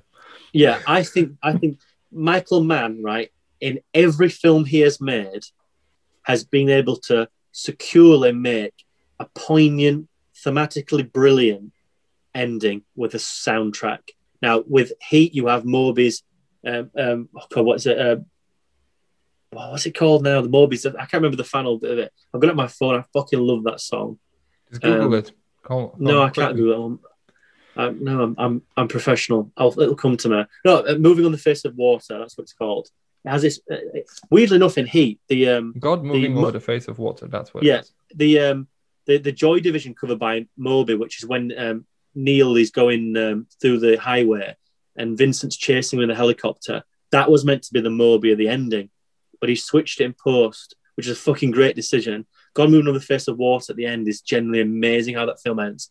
I think that Public Enemies, JD Dies, is also genuinely wonderfully done. Here, Mogwai, that's so fucking genius how he does that. The beats of the drums, like do do do do do do, like on the piano. How he ends each film is meticulous, and here it's so well done. It's unbelievable. But just about the scores as well. Oh, he's always had ear for music, like Tangerine Dream and Thieves. Like it kind of carries. Like he has. Well, yeah. I think he's for lack of a better word, an audiophile, and he loves curating good music for films. Well, but he's a sound designer as well. Like he purposely likes real gunshots in Heat. Like he's someone who very much is in deep with the craft. Like I said, he's a filmmaker above all else. He wants a realism there. He's not really bothered about narrative, which it may be probably in hindsight is one of his big flaws as a filmmaker.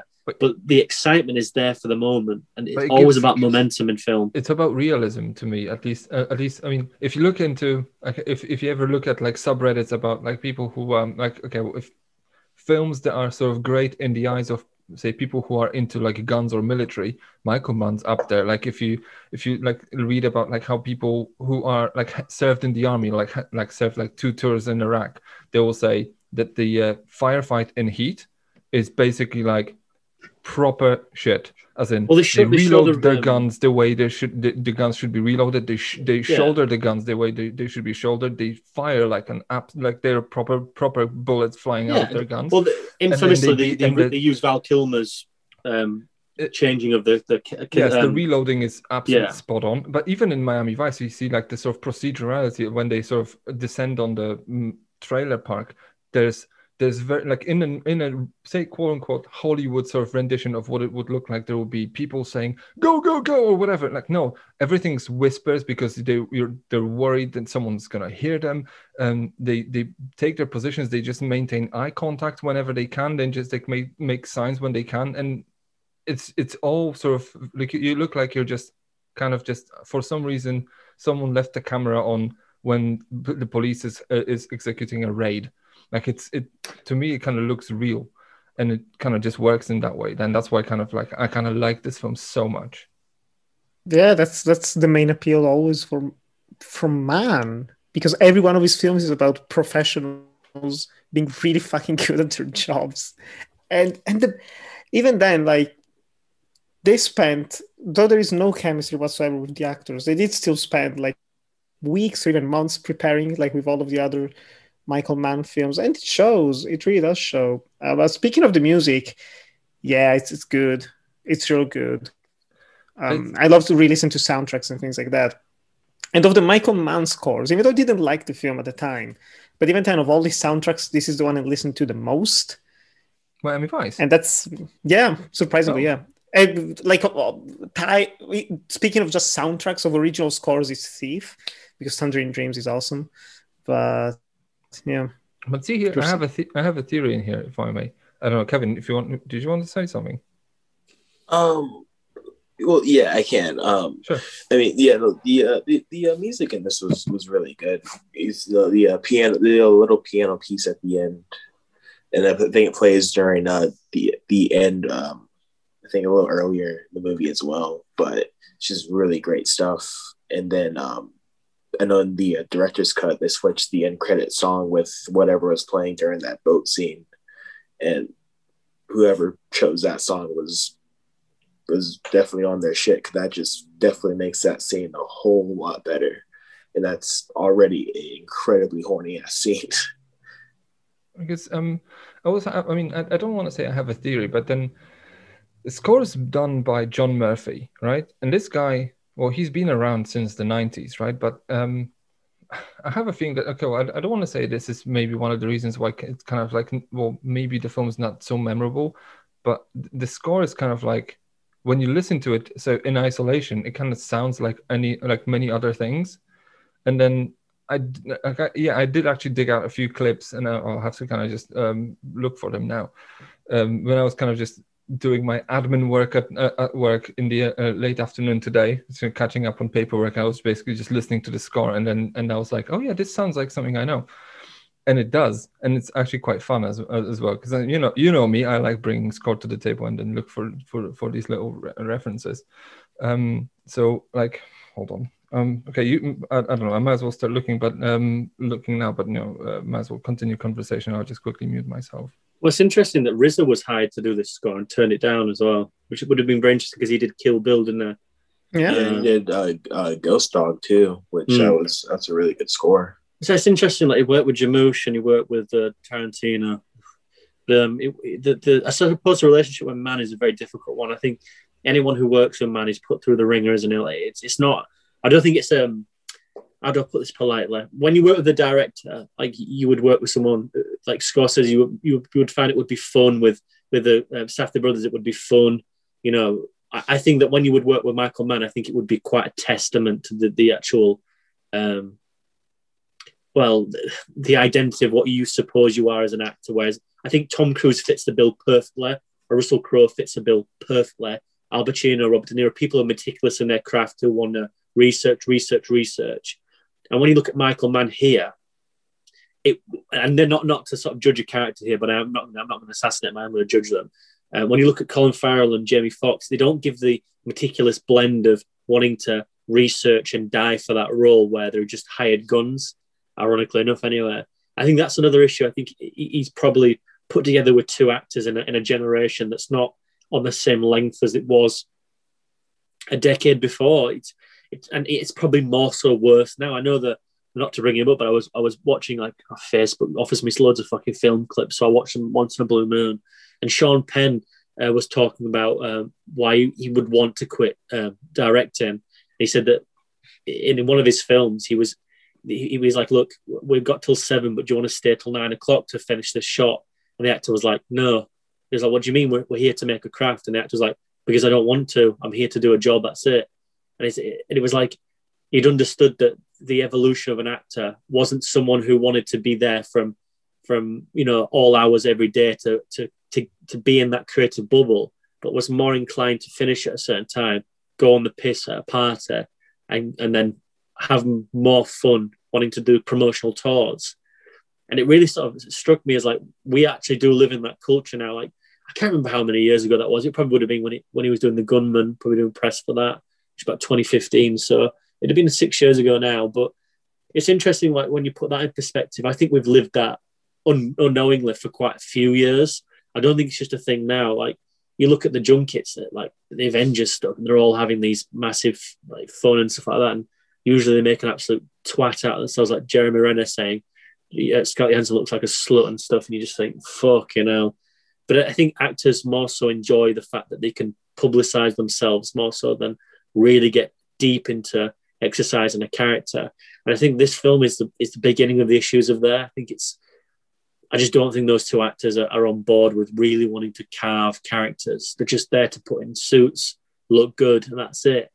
But you could argue that's what Miami Vice is, isn't it? It's not really a meticulous sort of actor's paradise, but I don't know, maybe that's just me being like a little bit too possessive, and sometimes I like to, I don't know, I'm not a purist or anything, but when I look at a film and if an actor's in there not enjoying it, and don't be wrong, there's loads of issues why people don't enjoy doing it, but if I look at the film and on the basis of just watching it, not knowing anything about the history of that film whatsoever, if they don't look like they're enjoying the film, to me it just kills my enthusiasm totally. I'm just like, if you don't want to be there, like, why the fuck do you expect me to like enjoy this?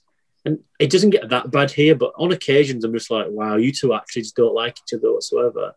And I'm surprised that Mann didn't write that into its screenplay as well. There's a lot of stuff here where I'm just like, Michael Mann seems slightly off the. I mean, he may have written it into the script. It's just the script got changed every other day on. Yeah, that's by Mann though. Like you can't be a judge, jury, and executioner because you've got no one else to blame. Probably part of the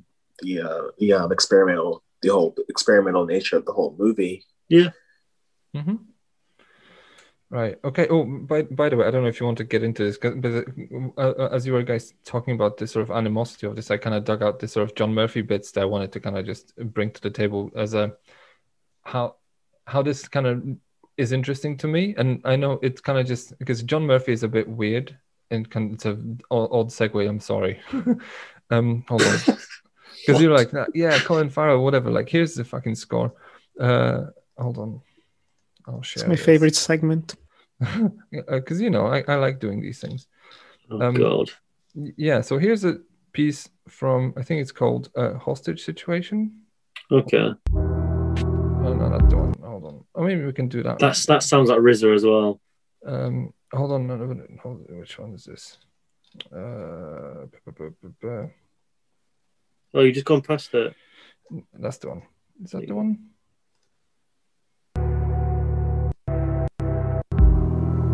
Maybe that's the one. So listen to that. That's John Murphy, right? I know what you're going to ask here. What does it remind you of? So it's like 20 years later. Exactly what you're on. It is. Hold on. Why is it? Can't see it here. It's that's the one. Yeah, I fucking knew it. But there's more.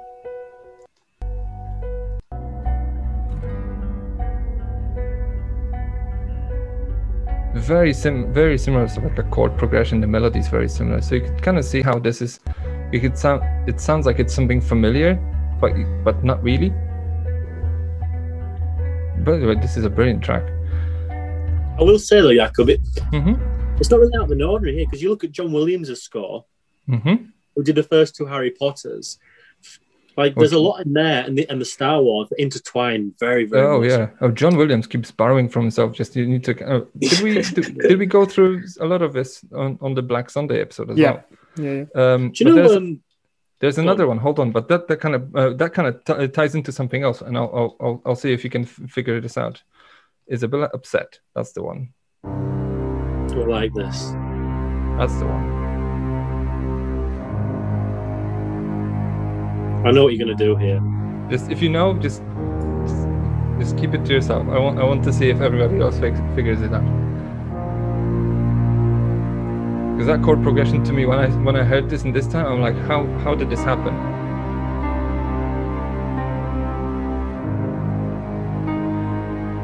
Do you guys know? That's also John Murphy's score, by the way. That is from a film that he did 1 year later called Sunshine. It's also reused in Kick-Ass and Wonder Woman 1984 as well. And by the way, spoiler warning, Sunshine we're going to do as an episode at some point this summer. Oh, I love that. I fucking love that film. Released on the hottest day of the year. Was it?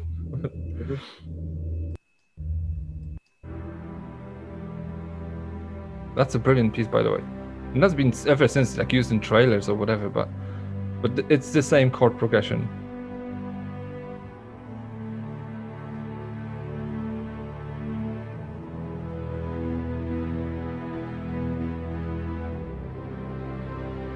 Oh, I want Sunshine now. Where is it? Yeah, it's really good on Blu-ray as well. It's wonderful. Do you know in the John Murphy Miami Vice? If you scroll through that, there's a song at the end they use. Okay. Song or piece of score? It's a piece of score. It's called. It's like a military code. It's like A3 something. Is it like Transshipment or something like this? No, A500. A500. Yeah. Tell me when you see it. Oh, there it is. Yeah, listen to this.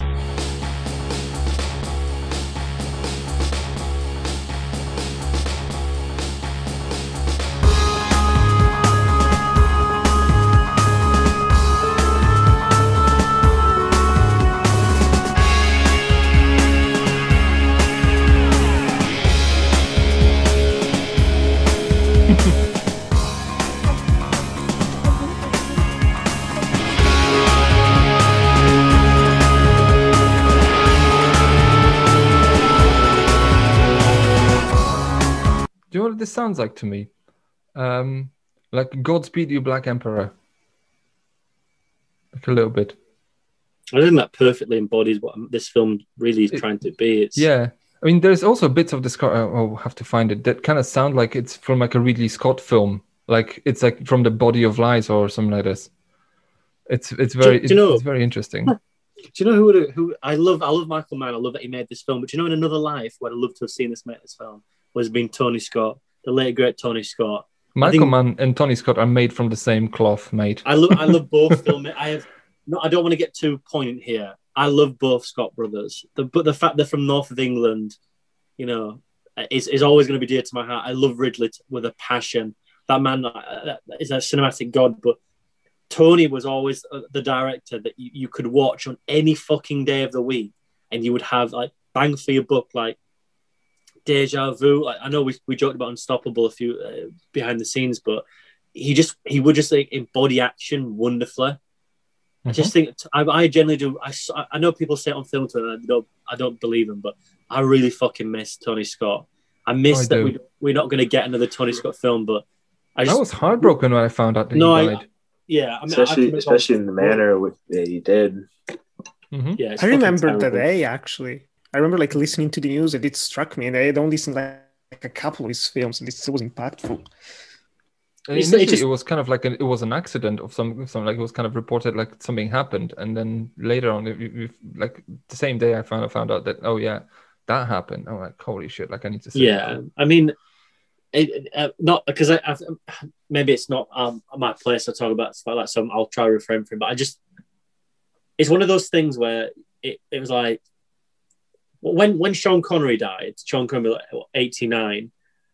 You understand that at that point, Sean Connery is living a retired life. He's living his own life. But when someone dies at Tony Scott's age, in his prime of making cinema, it does hit you so hard because you realise that you'll never get that again. It's like Chadwick Boseman. Like you look at like the Black Panther, and you look at like 21 Bridges, and you look at the one on Netflix that he made. There's an actor there who's not in his early 20s, he's in his mid 30s, maybe early 40s at the time, but he's building a career, and you can see it blossom. And when that's taken away, it's so fucking disheartening. And it's the same thing with Tony Scott, because you just know that, like Ridley, he would make it until he couldn't. His bones would just rub away. Like, I don't see Ridley Scott ever retiring, and I could never see Tony Scott ever retiring. But again, that makes whatever happened to Tony Scott even more heartbreaking, because you know that he went to a certain level in his life that's what he felt he had to do. But I just find it heartbreaking. Like when you look at this film, like he just screams him. And look at Deja. I think is Deja Vu like, oh God, is that 06 as well? It's the same year. I think so. Deja Vu was 2006 or 5. Yeah. 6. Yeah, I mean, Tony Scott and Michael Mann have very similar aesthetics, where it's a very much like a visualization of cinema. It's like, we'll put forward this plot really comes secondary. We have a really good actor in it. We'll have fun. Mann's more the art house, whereas Scott's more of the Picasso. And they're really they're very similar, sort of like twins when they look at the films. Like, when I look at this, it makes me appreciate Tony Scott more. But when I look at Tony Scott, it makes me appreciate that I've got Michael Mann. Like, they're both two sides of a wonderful coin. And I wonder if there's any sort of conversation we could ever find between the two. I wonder if they ever spoke about each other's filmography, because I feel like there would definitely be an appreciation of the two. I don't see how there would be any bad blood, so I hope there's not. But Clapper Debates, Patreon.com. Yeah, I'd love to. I think that'll be a good conversation. Yeah, I mean, not to get so down on it, but I suppose when we do this sort of stuff, it's nice to reflect and appreciate the stuff that we don't have anymore. And Tony Scott's cinema, just fucking amazing. Like, True Romance, like, so fucking good. There is also this sort of appreciation of, like, I know he was in his 60s when he took his own life, right? And then you see, but then every life that's kind of ends prematurely is kind of almost like it's impossible to kind of make your peace with. As in, like, Ridley Scott is now 83, 84. He's gonna die soon. Like, it's not. Let's be honest. Like, human life expectancy he's basically he's reaching the limit of that, right? So, one day you're gonna wake up and you'll see breaking news on BBC or wherever, or like your Twitter's gonna go like a fucking Christmas tree, and then you're like, Ridley Scott's dead. That's it.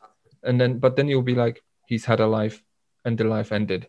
And then whenever you see like Chadwick Boseman just succumbing to a terrible disease at the age of 43, or like Philip Seymour Hoffman, I think overdosing on heroin, or something. Robin Williams, another one taking his. You see people, and you realize there is a bit of the life that should have been there, and it's not. And then, I mean, the Philip Seymour Hoffman is probably. I don't want to say this because it might sound disrespectful. I really like Chadwick Boseman. I like him as an actor. I like him as a person, but I didn't invest in that actor because it just didn't appeal to me. The Black Panther doesn't appeal to me. I find his work in the Defy Bloods far more empowering. Well, he was just about to make his big entrance into the world. Like, he didn't have the sort of career that Philip Seymour Hoffman had. The thing about Philip Seymour Hoffman is, like, he's just when you read up about it, like when he finished The Master. That's like in the after party that he had his first drink, like he relapsed, and for 2 years he couldn't control it. And when you read up about it, you just think, like, it's so fucking heartbreaking. Like, again, it's like the fragility of an actor. It's like, it's the same thing when you look at sports stars, and it's like they get paid so much money. Like, that's an okay issue to have, but it's all relative of the social order. Like, the only reason why these people are paid so much is because loads of people are entertained by them. It's supply and demand, So when, like, people complain about, like, actors, they're so weird, or like they're very fragile people. When you look at the sort of psychosis of these people, like, they pretend to be others and then have to go home to a family. Like Daniel Day-Lewis, I think he said something. I'm going to paraphrase, but like, he's never been home, and he's never been, like, his wife's like had 17 versions of him. That's why he had to retire. And I find it so interesting, like, people are not really interested in the fragility of these performances. Like, when you look at The Master, there's something else going on there. Like, when you look at, like, performances and then something else has happened after, there's definitely something else going on there. And that's the problem with cinema. Sometimes it's a time capsule into a life that perhaps you don't want to be remembered for, but it's at the time, it's a craft that you can put forward. But like I said, it's generally a reminder that these people are also human. Like the Chadwick Boseman thing, like that's to be 43 and to have everything ahead of you in your life, and to be taken away like that, that's devastating. And the Tony Scott thing as well, that's running his family as well. His brother also died from it because he did have cancer, and he had irreparable stage 4 cancer. I think. So it's just not to go on about, because I know it's slightly downbeat, but I suppose it's one of those things where And Well, we're it's off. just the room we're in now, so like might as well just make it work. It's to appreciate the people you've got at the time. That these people, you don't know them, you feel like you do. And I think it's one of the thing about this medium that doesn't get spoken about enough. And we talk about like film Twitter all the time. I'm not going to go down that road, but because I feel like Carson might have some shots for that. But it's so interesting. Like I remember when Chadwick Boseman was I don't remember, but those photos came out when he was ill. And when I looked at it, and everyone was like, the first thing you think is like, oh, it's for his next performance. And then you realize it was for his next round of chemo. That's what it was for. And it's one of those things where I think as an audience and as a spectator, and this is, I'm not saying we as a collective, I would say as an individual thing, but I'm part of that group where I still find it difficult to retract from people who are actors and people sometimes, because it's like when Hitchcock says, "Oh, these people are horses. You just take them to, or the cattle," and then someone says, I think it's John Ford who said that, these actors are just like horses. You have to take them to water, and then you get them. You have to get them to what you want to do. They won't do it on their own. You can't make them drink though. Yeah, and it's interesting because we often look at it like that, because at the end of the day, they are a product. But it's so difficult when it comes home when you think these people are just people. Yes, they make millions. That's never really bothered me, to be honest. I'm not bothered that people make. I don't really care that Robert Downey Jr. makes $50 million a pop, because I'll be the one to judge if he deserves it or not. But it's his money. That's fair enough. Like that's a product he demands, no problem. But it does sort of reflect of like how much, as an audience, we demand from performers. Like the hate that people get when they're acting. I remember when Breaking Bad came out, and I can't remember her name, but the woman who played Skylar, the actual shit that woman took because she was against Walter White's manifest. Well, she took shit for playing a character, which to me this is kind of like, this is like an Oscar for me. Like, that was very indicative of like that whole era, though. It was like that and Mad Men. Do you think we've left that era, Kevin? No, we definitely haven't. I mean, like Wyatt Russell. I just think like the shit you see him get. Like, I just like the Kelly Marie Tran. It's an intro. I know I do apologize for bringing this up because I know it's so off kilter, and I do this every fucking week. Might as well just make people pay for this, because that conversation happened on a bonus episode. Patreon.com/GladBroLTD. I genuinely do. You can cut this if you want to. I'm just getting this out like someone in the room, but it's fine. I think it's when these occasions happen, and like people like go to rehab, and everyone goes, "Oh my god, like they're off the tits," or like you see it in like these fucking magazines and these papers, these right wings selling like fucking papers like it's just like toilet paper, and magazines just spouting shite, and you realize like these people are human, and it takes so much for us to understand that as like a collective, as an audience. No, I don't know what that fits in with Miami Vice, Shaka, but I just think it's interesting to sort of be woken up by that a lot. Like when we watched this film, I couldn't imagine like. I don't hate it, No, but it would be interesting to see how, say, okay, well, what if, I don't know, a film like Miami Vice would be, how would be received today in the sort of culture of, I think it would be massive. Stan and whatever. I think it would. I would think it would be massive if let's say if the Safdie brothers, because I know they're doing the 48 Hours remake, if they announced they were doing Miami Vice and it was at Universal and they were picking actors, I think it would be huge. You'd be like, oh my god. Who's going to do it? Like Wyatt Russell's going to do it, or I don't know, someone like Christian Bale's going to be in it. Like it would be huge, but it's just a bygone era, isn't it? I suppose no one's really bothered about Miami Vice because it came out in the decade it did. And maybe the whole era, there was a bunch of like old TV shows getting turned into movies. I mean, we still haven't really left those kind of eras, but I mean, especially back then, Miami Vice, Alvin and the Chipmunks, Bewitched. A lot of questionable stuff was getting made. Nicole Kidman. Is that Nicole Kidman and fucking Michael Caine, Bewitched? No, Nicole Kidman and Will Ferrell. Oh yeah, but Michael Caine's in that, isn't he? I'm not sure, actually. Yeah, I think he plays yeah, I'm sure he is. Are those getting their own Uncut Gem episodes also? Are we doing Alvin and the Chipmunks one day? No. Oh, jeez. Are you serious? Veto that straight away. I didn't bring that up. No, if you're serious about this, No, I'm not. No, I'm not serious. But I'll be honest, we have material to go on for 6 years now, without thinking. Yeah. Okay, but let's be clear. In surprising. 7 years, we're not doing Alvin and the Chipmunks. In 9 years, we're not doing Alvin and the Chipmunks. It's in In 70 20 years, we're not doing one. Alvin and the Yeah. Chipmunks. Oh, Just you're gonna eat those words. Like, Yes, he I'm is. gonna- Michael Caine is in that. A whole He is. series retrospective. The quadrilogy. No, but okay. It's an interesting one, especially we've drifted away from Miami Vice, so I have a feeling that this is also kind of a sign that we're kind of like reaching the end of our rope, and as far as the film is Well, concerned. I'll bring some up that might. I when had you one look thing I like- wanted to bring up, but yeah, Go on, you go go first. on, No, mate. you go first. You go first. I just think it's interesting when we talk about this, when we look at like remaking TV shows, like the A-Team thing. It's interesting how like, even if you can have like 9-10 seasons of formula where everybody's sort of, you've got a mass audience for it, it's very successful, you have iconography built in, it's still interesting how they managed to fuck it up. Like, I don't think Miami Vice is a fuck up by all means. It does have its issues, but it's not a fuck up. But when you look at the A-Team and you have 4 and you have 2, you have 2 massive actors. You have Bradley Cooper and Liam Neeson. Who did the And you A-Team have as a Poplar director? That's been brought up. Joe And then- Carnahan. Joe Carnahan. of Yeah, course. Joe Carnahan. You know, Smoking Aces. I can never remember the UFC fighter's name. What is it? Rampage Jackson. Rampage Jackson. Yeah. Rampage Jackson and Sharto Copley. Yeah. Oh, It's just Sharlto now that- Copley had an expiration date, didn't he? Yeah. Oh.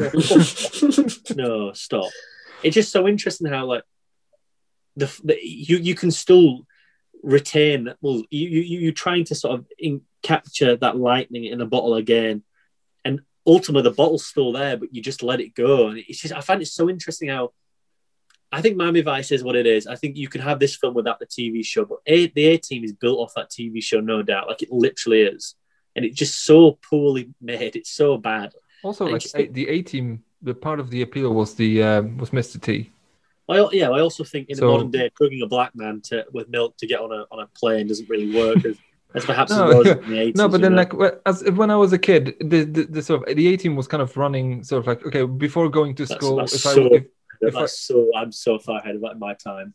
Before I would go to school, the A-Team would be running sort of like at the 7 a.m. sort of slot somewhere Oh as like my reruns, God. right? And then Is this in black and white? no, Jesus, no, but stop, don't heckle, Was Hey, this in I've sound seen or it. silent? Stop Which saying one was it heckling. in? because you're Stop heckling. saying heckling. No, I've seen not having it. Not The having A-Team it. on No, TV. see, there you Keeps go. on saying I'm heckling. I'm not heckling.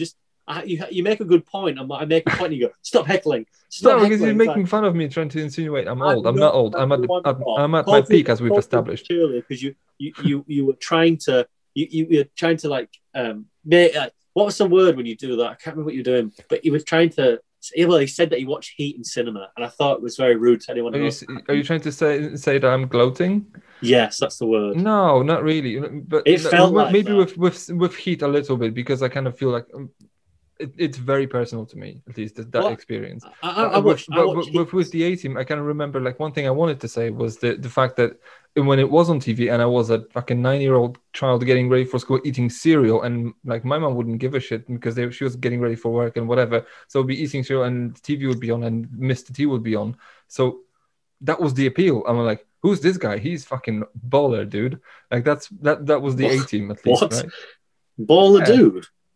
He was like, I don't know, he was He's just cool. a presence. He was a presence. He was like, I didn't know he was a shitty actor, but you know.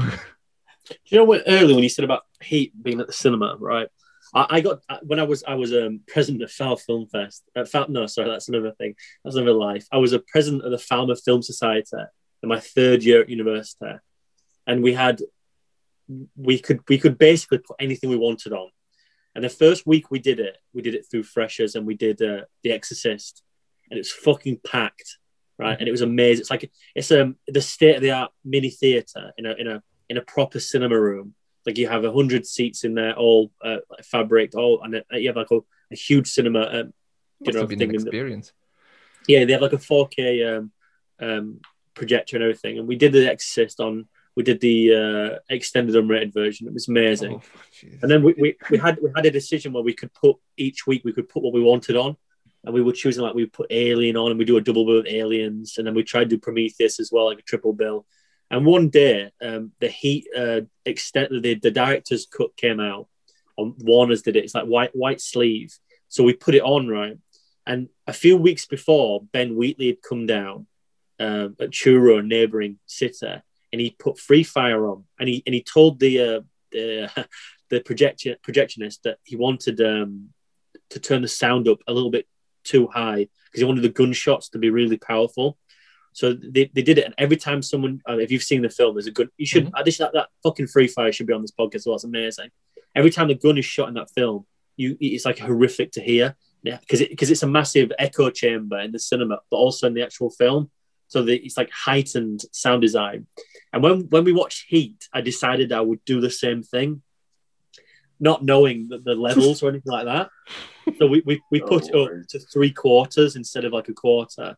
And don't get me wrong, I can imagine people were like the big firefight in the bank, and everyone's ears are bleeding. Well, it wasn't. We were thinking we were already deaf to that, because it was the opening sequence where no one really shoots anyone, but the van blows up, and it wasn't that bad. And Wayne Grow shoots the guy in the head, and the noise, like, I swear to God, it's like I can still feel it in me, like I absorbed it. Did you have like a Tom Hanks moment in Saving Private Ryan? Just I discombobulated like that, right? But nothing. If you think about it, nothing actually happens from that moment, gunshot wise, aside from sound design, until the heist, and it's 20 minutes of just full blast. It was one of the probably the most wonderful experience of my life, but one that I'll remember for other reasons, for it to be majestic.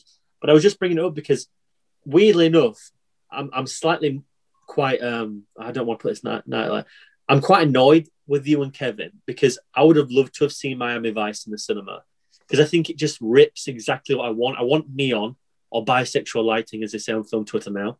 I want stuff like that. Keep that in, because that's the correct term. I want stuff like that. I want a film. I want to live and breathe it. And I feel like my age, I went to go see Revenge of the Sith the year before. If I was just a bit older, I would. And I'm going to come out of a hot take now. I truly believe, right, that there are certain films in a youth's life that, if they are watched at the right time, they become the cornerstone and the foundation of what you build off your cinematic entities to become. So for me, it was The Matrix. I'd never seen something like that before. The score was amazing. The performance was like fucking amazing. The sound design amazing. Was that that was a home video discovery for you? So that would be, because that was 1990. Exactly. Yeah. And then I went to go see The Fellowship of the Ring, right, in 2001. And I remember at the end in the cinema, and I was like, generally, I've seen perfect films, but like objectively, I think the first film is perfect. The Lord of the Rings. The second one, you've always got an issue. The third one, you'll always have an issue. But the first film is perfect.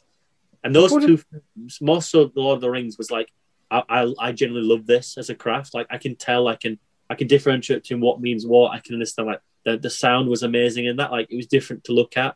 Like how it was shot's different. Like, so many different types of characters. Bear in mind, I'm like 4.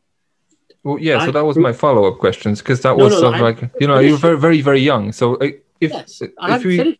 Oh, okay, fair enough. Because you've just gone on a tangent about Fellowship of the Ring, and I'm kind of like... If I was old enough when Miami Vice came round, I'd 100% believe that would have then formulated my teenage years. My adult... it would have been the Ruby Best lesson. So if I would have seen Star Wars, which was like, would meant quite a lot to me at the time, because it came out just before I went to high school, so I was 11, maybe 10 or 11. If that didn't come for me, and I'd watched Miami Vice, I truly believe that would have changed my cinematic palette as well. And it really does upset me that I missed that. Like, when Kim got to see it in the cinema, so did you, Jakob. I'm genuinely quite envious of that, because I haven't really been able to ever see a Michael Mann film at the cinema. So it was always like brutal to know, like, when Harmony Korine talks about like Miami Vice being like a massive inspiration, I feel like in the next, I might contradict myself here, but in the next 10 years, right, maybe in 2026, when we have like 18 to 20-year-olds, I don't doubt that Miami Vice will be their favorite film. Possibly. I think it will be the beginning of a new like appreciation society that then will bring that forward. But I think it's our job to sell it to them. I think I think just the film itself. I think, don't get me wrong, it's going to be hopefully the problem is it's got two different versions, but if people are interested in that, there will be. But I think it just fucking rips. Like, I honestly do believe that it's going to formulate another generation of filmmakers. I really honestly do believe it. It's the right era. It's going to be there. Maybe not so for the digitalization of it, which it should be in like film school. Because I know I've not learned anything about it. I don't know if you did, Nick. Like, no one can be asked to really talk about Michael Mann for some reason. But he's at London Film School. Yeah. Is it because he's kind of considered a little bit more schlocky or whatever? Like it's not. He's not art. No, because he has a resident at the London Film School. Mm-hmm. So like he went there when he because he went for a year when he was at Chicago. So he went to go learn film there, and then he just wanted to be a film director afterwards. So he has a bit lowbrow, yeah. Yeah, so maybe from the film crowd, like a resident there, so he doesn't do anything else. Well, because he makes gangster films, right? He makes police procedurals, so people, so it's easy to look down on him. And it's like, yeah, you're making schlocky entertainment with nothing to say. I don't think Carson, you kind of just said there, like, there's nothing thematically in here, which is probably correct. But then again, it doesn't have to have much depth to be interesting, doesn't it? Sure. It's not a dig against you, by the way. Well, I mean, I'll take it as one anyway. I mean, okay. I don't know. I think Michael Mann is one of those directors that just never caught on really to like mainstream. Like, I don't know. There's no Michael Mann conversations on film Twitter really. Like, I just think for whatever reason, he's one of those people who just like missed the mark. See, I think if he came out now, Khan is trying to make this conversation. I think if his filmography just pushed 10 years, I think he would be. But you see, Carson, I know why, and it's because his filmography has been reappropriated by different filmmakers. Now, I'm not going to go on a fucking tirade, but I'll say this. The only reason why The Dark Knight is successful is because it uses heat as a blueprint. I'm sorry, but the reason why Tenet is like built as it is because it's built off the blueprint of Miami Vice. Christopher Nolan owes quite a lot to Michael Mann. And the problem is that when you reappropriate something, very much what Tarantino does, you ultimately become to define your own, let's say, ideology or your own aesthetic as your own, but technically it isn't. It's homage or intercontextuality, which is a very slippery slope when you get successful in popular culture, which both of those two directors have done. So when you get like fucking Jim Joe, I don't know what that is, but you get little Jimmy on Twitter who's 14, and they're like, Jim Joe. Oh my God, have you seen The Dark Knight? Have you seen It's amazing? Or then when they see something like Tenet more close, it's like, it's amazing, it's breathtaking, it's real cinema. This is cinema. You just think to yourself, well, actually, it's content. Sorry. Yeah. First of all, it's content. Second of all, I'm glad that you like it. I'm glad that it has a home for you. I'm glad that you like it. That's no problem. But it's when it comes to sort of the naivety or the not, I don't want to say ignorance because it's not really someone's fault, but there's a point where like you have to look at the house that built it. And the problem with it is nobody's probably at that stage now where no one wants to really do that anymore. So we live in a culture where I think everyone in this fucking chat can say the same thing, is that I'll personally speaking, I get sent quite a lot, like independent stuff. But when I go to the cinema, I go 4 times a week, maybe twice, and go see double bills. Mm-hmm.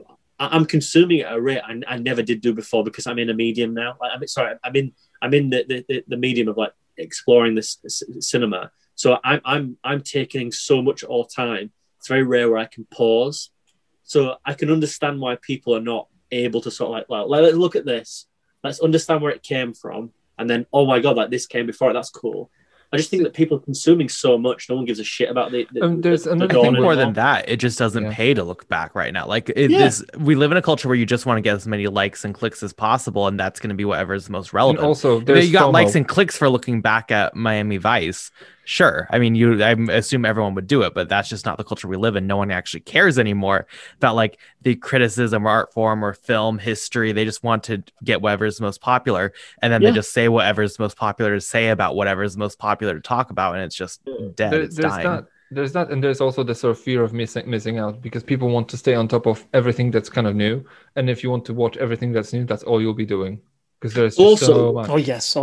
But when you say, Carson, like it doesn't pay, like it's like not only does it like to sell those reviews or sell those features, which I think is fair. I think that's the harshness of this medium at the moment, which is generally probably its worst aspect of it. But also as well, it's very difficult to go back and actually buy these films. Physical media at the point now where it's turning to digitalization has been for a while, but now more so than ever.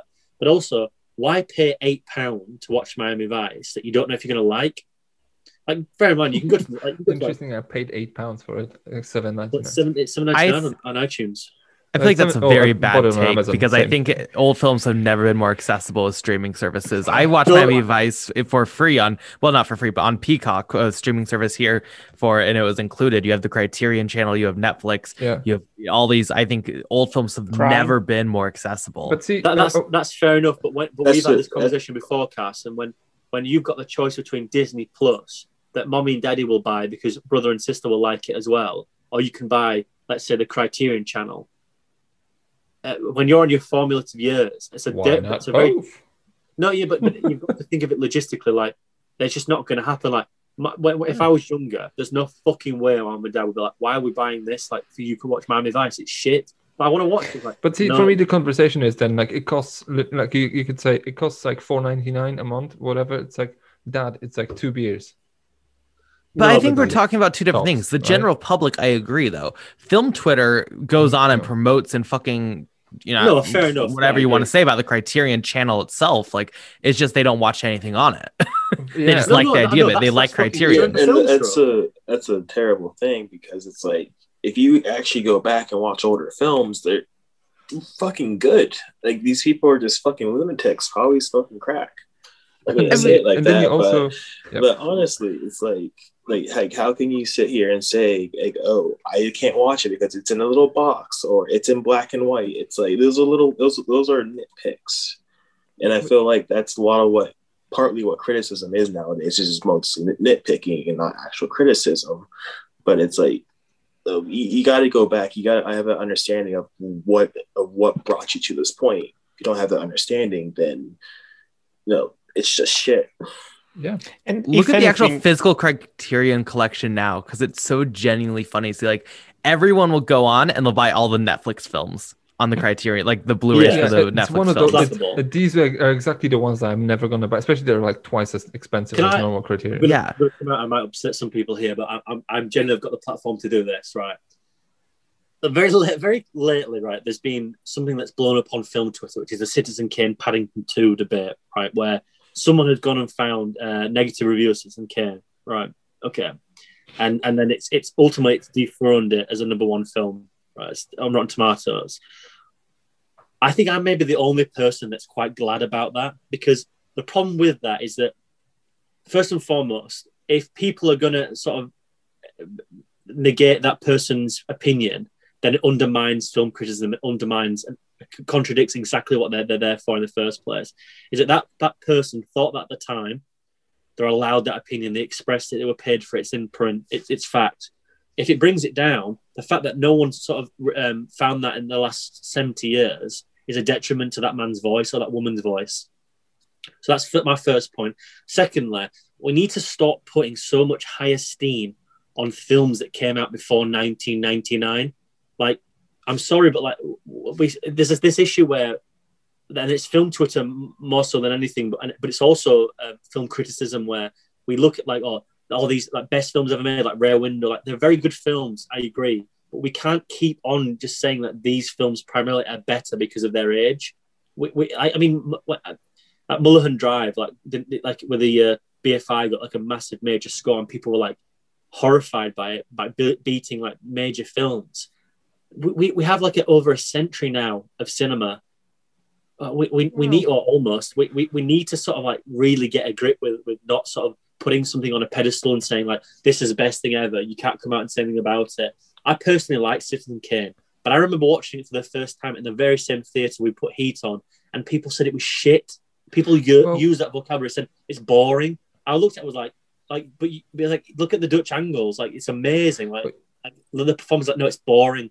Like, unfortunately, what people think. You got to get over with that. I think we're sorry. I know, but we need to stop putting things on a pedestal that comes of age. There's one wrinkle I wanted to kind of add to this. Certain things you can see, like Heat, you can put in front of anyone, and then they'll say, "That's amazing." But certain things you kind of have to. No, but then certain things you kind of have to watch through like a film historian sort of lens. And there's also another thing. So certain films are not made to be loved, certain films are made to be appreciated. And then there's also another thing that's kind of like this massive fog of war surrounding cinema. Like if you imagine like 90% of silent films are gone, you'll never see them. Another thing is there's films like Citizen Kane, Vertigo, Casablanca, and whatever. They might not have been the best films of their time, but then they persist, right? So that means that they mean something to enough people that they kind of persist in culture. So that they may be flawed, and these flaws have to be sort of talked about. Say like some people like Carson doesn't like The Godfather or whatever. Fine, but then there is a reason why this film persists, because there is a reason to appreciate it. So you might not like it, but then you might as well be sort of like, we should be as a culture respectful towards our history. So that's one thing. So like there's a reason why Citizen Kane still is in conversation, right? Also, I kind of wanted to kind of just bring it back to Michael Mann as well, because I think you should let well, first can I go quickly? Yeah. I think number one, like, let's be clear, like, I don't really think just because it was popular back in the day means it should be popular now. Like, that ignores everything like international cinema has ever done. Like anything Ozu did, I'd be hard pressed to say popular, like, but it could be appreciated. Yeah, but it's appreciated now because it's mainstream and more people are talking about it. Like Ozu's fucking, maybe other than Tokyo Story, is completely underappreciated, but like anything he did is literally a masterpiece. So, but I think it's also like, I think it is layered, because I think we're getting to this point where I agree with you. Like there's this dark era, maybe from like 2001 to 2015, let's say. But now we're at this point where I feel like people are putting stuff on a pedestal. Like now, look at the conversation around like Promising Young Woman. Literally 95% of people who came out with anything against that film, whether or not it was accurate or not, I don't like that film, so maybe I'm not the one to say, but literally just random critics would be like, oh, I don't think the screenplay was that good, and then the response to them would be, oh, that must mean you're a rapist, because how do you not like this film? Carson, did you read the New Yorker, the guy who did a review? He was like, he made a comment about something about Margot Robbie being the producer. Perhaps she should have been the star. And like, not only did film Twitter like attack him, but so did the studio and the lead actress Carey Mulligan. They're like, why are you over sexualizing a main star? He's like, also Variety kind of basically just didn't. Let me just clarify. Went after him as well. I don't want to misconstrue him, because he said, I'm a white gay man. I've got no intention of. He said a 60-year-old gay man as well. Yeah, he's like, I've got no intention of over sexualizing. These are my thoughts. Appreciate it. And it was interesting how like. That review had came out 6 months before the film. They even pull quoted out of his review. Yeah. Yep. And then threw him under the bus. That's where we're at now. And then threw him under the bus. We're at that past Just Promising Woman. You can't have a conversation about the quality of, whether or not you like these films is really irrelevant. You can't have a conversation around the quality of Parasite or Black Panther or The Lighthouse or Hereditary or whatever these films are. Because now we're at the point where people are just putting them on a pedestal and it's the best thing they've ever seen. Granted, you haven't seen any of the films that made those films. So like we've even had the conversation on here with like She Dies Tomorrow, like, not on here on Coppercast. Sorry. I know what you mean. But like we've had those conversations. That's just the thing now. So we're at this weird point where like everything that was everything mainstream from that's old, you have to put on a pedestal because, oh, it's popular and it's old. We're at the point now where you have to put it on the pedestal because everyone else is. Everyone says Parasite's the best film ever made. Yeah. You have to put it as number one. Then you have to say Promising Young Woman was the best film of the year. Again, whether or not you like these films, it's doesn't matter. The point is that there's a variety of opinions surrounding them, and you can't or you shouldn't ignore that, whether you can or not. Film Twitter will say you can, and they'll prove to be right, sadly. But yeah. But see, there is also this thing that the lasting effectiveness or lasting sort of quality of something like Promising Young Woman or Ma Rainey's Black Bottom or whatever, anything, Hereditary or fucking Midsummer, and I don't know. This is not a discussion for us to have. This is a discussion for us to have 20 years from now. And then my worry is that with the sort of culture of a very short attention span, because people are chasing the new thing every week, it's not like most of these things will be forgotten. Right? Most of these things will be like, oh, remember Midsummer was a thing. Now it's not. Or like Promising Young Woman, remember that? And then so there's this, but then the culture in here is so intense and so in the moment. Like you'll see the guy who actually, like, I got blocked by like 10 people on Twitter when I made a comment saying, why are you not people going after, like, think about this. The guy makes a comment in his review. It goes through an editor. It goes through an editor's editor, a copy editor. Like 3 people look at this fucking shit piece of writing, and they say, yes, print it, right? And all of a sudden now, oh no, we don't associate ourselves with this guy. Like, no, fucking own it. Variety should have either stood with the critic or not print the bloody things in the first place. Like, someone had a look at it, and clearly they didn't have anything against it. I think it's one of the best parts of. Yeah. I mean, there's a couple. I think I really actually wanted to talk. I want to do a Clapper debates about like criticism in general, because I think look at like one of the main reasons I respect Robert Ebert as much as I do, and even Chris Stuckman. I'll say I think Chris Stuckman low key is like one of the most influential critics of the modern era, and we can have that conversation. He's the Roger one day, but like, YouTube, I don't like it. I agree that he. I don't know if I would say he's as good as a critic as Robert Ebert, but I would say he carries the same weight towards our modern culture. Is their ability though to look back and their willingness to platform and champion those smaller films that no one's talking about from both right now and from the past, and their willingness to look at what made these films and look, Chris Stuckman did 2001's The Silence, I think it is. What is that one with Nicole Kidman? We're doing it. The Others, maybe? I forget what it's called. The Others, yeah. The Others, yeah. I know we're doing it on Uncut Gems eventually, but like the fact that he is willing to go in 2021 and do a review of The Others is fucking incredible, because no one else, like most people are not willing to, at least with his size of a platform. I know, Nick, you're really incredible at that in your own right as a critic, so I'm not going to say no one else does it, but like I think that is what makes a great critic. It's not the fact that you have seen everything or you've talked about everything, but it's the willingness to find the time and find the energy and use your platform to champion those films that I think is really incredible. Can I say 2 things before Jakob builds up? Just one thing about the Carson thing. The first point about Stuckman being influential, I don't see eye to eye with Chris Stuckman on quite a lot of things, but I appreciate his voice. And what's come out about him in the last few years is maturity. He's understood his position and he's evolved very well with it. And I used to have this very purist mind where I found that if you didn't, and this might offend quite a few people, I've changed now. I used to believe that if you didn't study film, I think that your voice should have been slightly neglected to the ones that do study it. And I do, parts of me still believe that as a purist, but who am I to say that someone's voice doesn't count? And I find that Chris Stuckman's decision to go back to film school and to have it in his reviews, he does state it. He's very clear about his opinions and how they may have to change in the future. And I was like, well played, because you don't have to do that. Really well played at maturity level. And the issues he said about before, about his sexuality, his issues with his family, I was like, that for a generation of people, you may have just saved some lives. And I tweeted about it, and I was like, honestly, it was quite, no, I wouldn't say breathtaking, because that might sort of like put it melodramatically, but I was genuinely quite proud of him by doing that, because he will have saved some kids with that. He will have done, like, that's his viewership. But just to push back, not to push back, I will actually push back on it. The one thing that really upset me about Jeremy Jahns and Chris Stuckman, right, is that I don't know about Jakob, Nick and Kevin, but I know you, Carson. I know that me and you get fucking hundreds of emails a day about films. I get from all film festivals all over the world. I get emails constantly. Can you review this? Can you review that? Half the time I send it to the website, and the other times I either cat fit it on or try to do a bit more. We both know that's the realistic point of where we are now. When during lockdown, right, my issue with both of those two is that they didn't take advantage of exercising their right to showcase the even smaller films. I think one aspect of it to show the others, and to do a Halloween episode about stuff, I think that's all well and good. And I'm not trying to tell him, I'm not trying to sort of appropriate what he should be doing with this platform, not at all.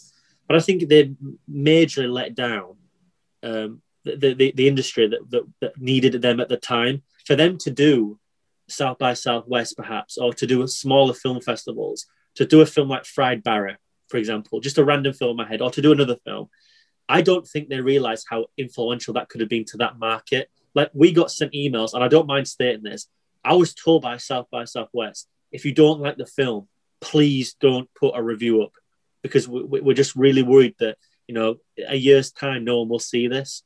And I did. I accepted that. If I didn't like the film, I wouldn't publish the review. because I felt, and again, you can say, well, no, actually, you should do it both hands.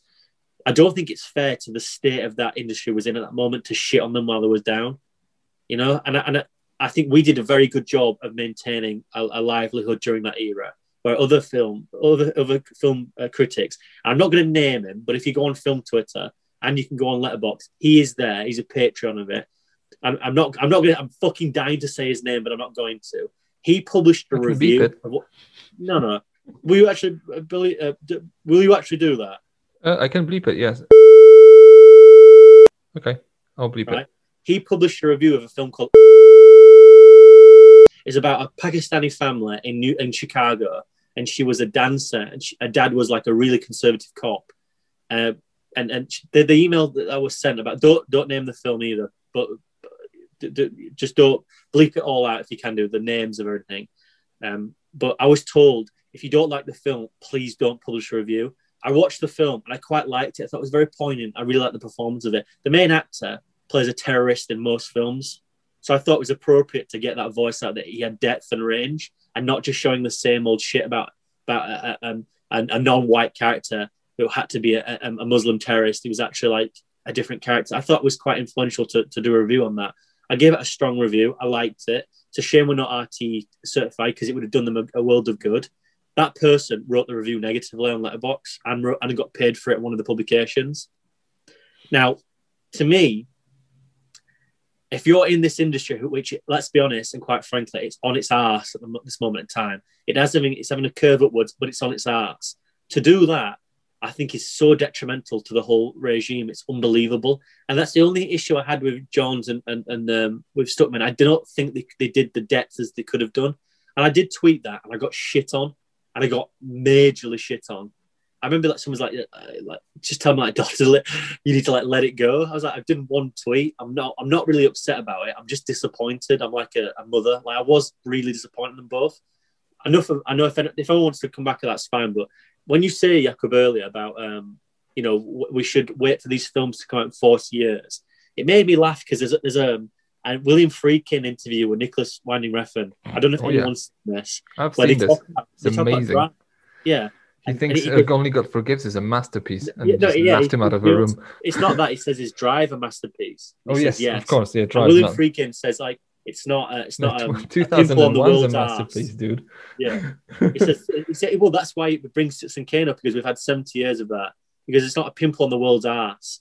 And when we think of it, we do live in an age now where Carson's right, is that we have to put everything on a pedestal, because if you don't formulate to an agenda, especially on a place that's so tribal as on a platform of social media, you're a contrarian. Like, I remember a contrarian being someone who would purposely go out the way to disagree, to create, like... Well, contrarian would be someone like Armand White. That would have been his shtick. Like, see what the consensus is, go against it, right? Bleep him out. He's coming on the podcast. No, but then that's the sort of mentality, like of seeing where the consensus is and purposefully finding the other sort of perspective, he takes that agenda in a purposely difficult way, considering, like, the political culture of where we live now. Like, he is not. I don't want to cut this out, because I generally don't want to talk about him, because I feel like it's such a fucking dangerous topic. No, keep it in. I'm not. Don't cut anything out. I'm just not going to say anything else. But yeah, let's park it there. Right about certain things, and he knows he's going to get a fucking shit fest for it. Whereas on Twitter, I didn't like Roma. I can sit down with someone. I'll explain why I don't like Roma, and I bring this up all the time. But it's like, you get sent death threats. And I was like, I know this, like, goes across like it's a therapy. But if you count every week, if you count out to this sort of, like, basically what you're trying to say, all of you are trying to articulate, is the fact that we now can't have a conversation because there's a pitchfork mob. If you go and say, if you refuse to have that conversation, then you're basically apologizing to a pitchfork mob, and that no one's ever come out on top trying to apologize to a pitchfork mob. Yeah, and the reason why I'm bringing this up is because what Carson said now is that when you bring a film like Miami Vice, it's like someone has just like found it, and it, like, gets screen grabs of it, and it's like, my God, like, how did we sleep on this? I'm like, because you weren't born then. That's why. Like, we weren't. Like, nobody was, like, born in that era. I mean, people who were born will be like, oh, or you were expecting something else, or you preferred The Departed. Yeah, maybe. Which was but basically like 2 months apart. Yeah, which again, not a great thing for my command and my advice, but I do think we live in a world where it's really. The one thing about this conversation we're having now is that when someone does find my advice on film Twitter, and it's like, because I've done this a few months ago when I was doing my essay, I did this. I was like, oh, I can't believe I slept on this for so long. Like, it fucks, and I do think that, but it's when you see that and you see like from like someone who's got like 7 followers and follows like 155 people. When I see that, I'm like, good for you. I'm glad you found that film. But when you have like major, and I mean major people on film tour with like 700,000 followers or 25,000. Amazing. Yeah, you just think like, I'm glad that you found it, but it's quite clear that you're trying to set a trend here, and you're not. Again, yep. I can see through that bullshit. I just, maybe that's me just being a purist again, but it's interesting. I like my advice. But people with a platform, this is their sort of responsibility to kind of champion things like this, and that's pretty much what you've touched on anyway. Who are we to say otherwise? I'm not going to shit on someone because they like a film. I mean, we all joke about it, but at the end of the day, like it's like we've again. I bring Carson up but I have to bring him up. But when I choose to watch a film today, I watched Nobody and I watched Chaos Walking. I watched loads of shit. And when I look at Carson reviews, I'm like, I'm not gonna like this. I often enough I'll be like, fuck it, I'll get off the watch list. That's how much I generally put into Carson's opinion, because it reflects mine. I can't say about anyone ever, but I hold Carson quite a lot of esteem there. But if Carson likes a film that I hate, I'm not going to fucking shit on him for it. I just find that it's so immature at this point. Maybe because we're at a more mature stage in our lives. I don't know, but I find that the retort about Miami Vice on film Twitter, like it's just been discovered, and if you don't like it, you're a contrarian. But if you do like it, and again, I'm a problem here because I've just literally explained this. But if you do love it, like you consider to someone who's doing it for a trend, it's not like it's just in a world now where you can't really win whatever you do. I feel. I mean, Oh yes. But there's a universe in which you can. With that. I'm a party to play there. I'm not going to clean my hands, with bloodstains on it. I'm a problem there, but I still think it's a rancid place, regardless. Right. But you have to, What I wanted to kind of do that, because now we're drifting away very, very far from. No, we're not. Well, kind of are, but there's a few things I wanted to kind of just like. I'm sitting here and just trying to think, how can I can just wind this all back to kind of the film, because we're very, very far away from the film. And then there's the idea of, say, like if you discover Miami Vice and all of a sudden now it's like there are genuine reasons why you can discover it and genuinely say, and I like this. But then there's also one thing, I think, Kevin, when you mentioned, there's a reason why we should watch old films because there's and then you, Jack, said, the house that built it, you need to appreciate these things. And there's also, when you compared this to Christopher Nolan, and then I kind of had this sort of thing I wanted to say, that Michael Mann, as like when you ask people what Michael Mann, what do you think? And then they'll say, maybe Thief, maybe Heat, maybe Collateral. That's pretty much what people will remember. Do you truthfully think if you ask the majority of people, they would even say Thief? Because I don't think they would. Probably Collateral more than anything, on Twitter, you may get Thief. Probably you'll get Heat most of the time, right? But what I wanted to say is, now when you say famously now on many shows you said like The Dark Knight is basically Heat with Batman in, correct, right? But now you think I think to myself, Michael Mann is one of those filmmakers, kind of like Tony Scott, where basically, but a bit more, because he's, as I said in the beginning, like he's basically made the 80s in 1981, and no one really gives him the credit for it. He made the 90s in 1995, no one gives him credit for it. He made the 2000s in 2001, and no one gives him credit for it. He's the guy. This is gonna be like Jack's gonna say, this is such a Jakub thing to say. He's a guy who's in a packed room at a party. He says a funny joke, no one hears it, and there's the guy next door who's a popular joke. He repeats the joke and everyone laughs. So he says the funny joke, like he makes Heat, no one hears it. Christopher Nolan says, hey, he repeats the joke with Batman in, and all of a sudden, like it's a masterpiece. So appreciation needs to be paid to the person who's kind of like doesn't have the voice to project, or it gets shouted down at in a crowd. So And one of the reasons I wanted to this is how I'm bringing this back to Miami Vice. There is a genuine reason to actually think that Miami Vice also deserves the credit as a film that's not just a failure. It's a genuine sort of almost like an example of why Michael Mann is a powerhouse. It kind of comes back to the digital filmmaking that we've touched upon a few times already. The digital filmmaking was a godsend for Mann, in my opinion. It was because in 1995 when he was, or 1994 when he was making Heat, or in 1980 when he was making Thief and Heat and whatever, he would have to carry these films on film. So the cameras were fucking huge. You had 10 minutes of film stock on it. That's it. So you had to, Paul Greengrass films this way still, right? He will make like Captain Phillips and he will just film everything on film and just doesn't care. But for all of a sudden, like, you have a camera that's this size, you can put it on someone's shoulder and everything's kind of immediate, and that's how he does it, right? So all of a sudden he's being given this sort of ace up his sleeve that he can just put cameras in weird places, and then he can just put, like, that's why you say, oh yeah, Public Enemies, why is it on in handheld? Because he can, like, he wants you to feel like this is real.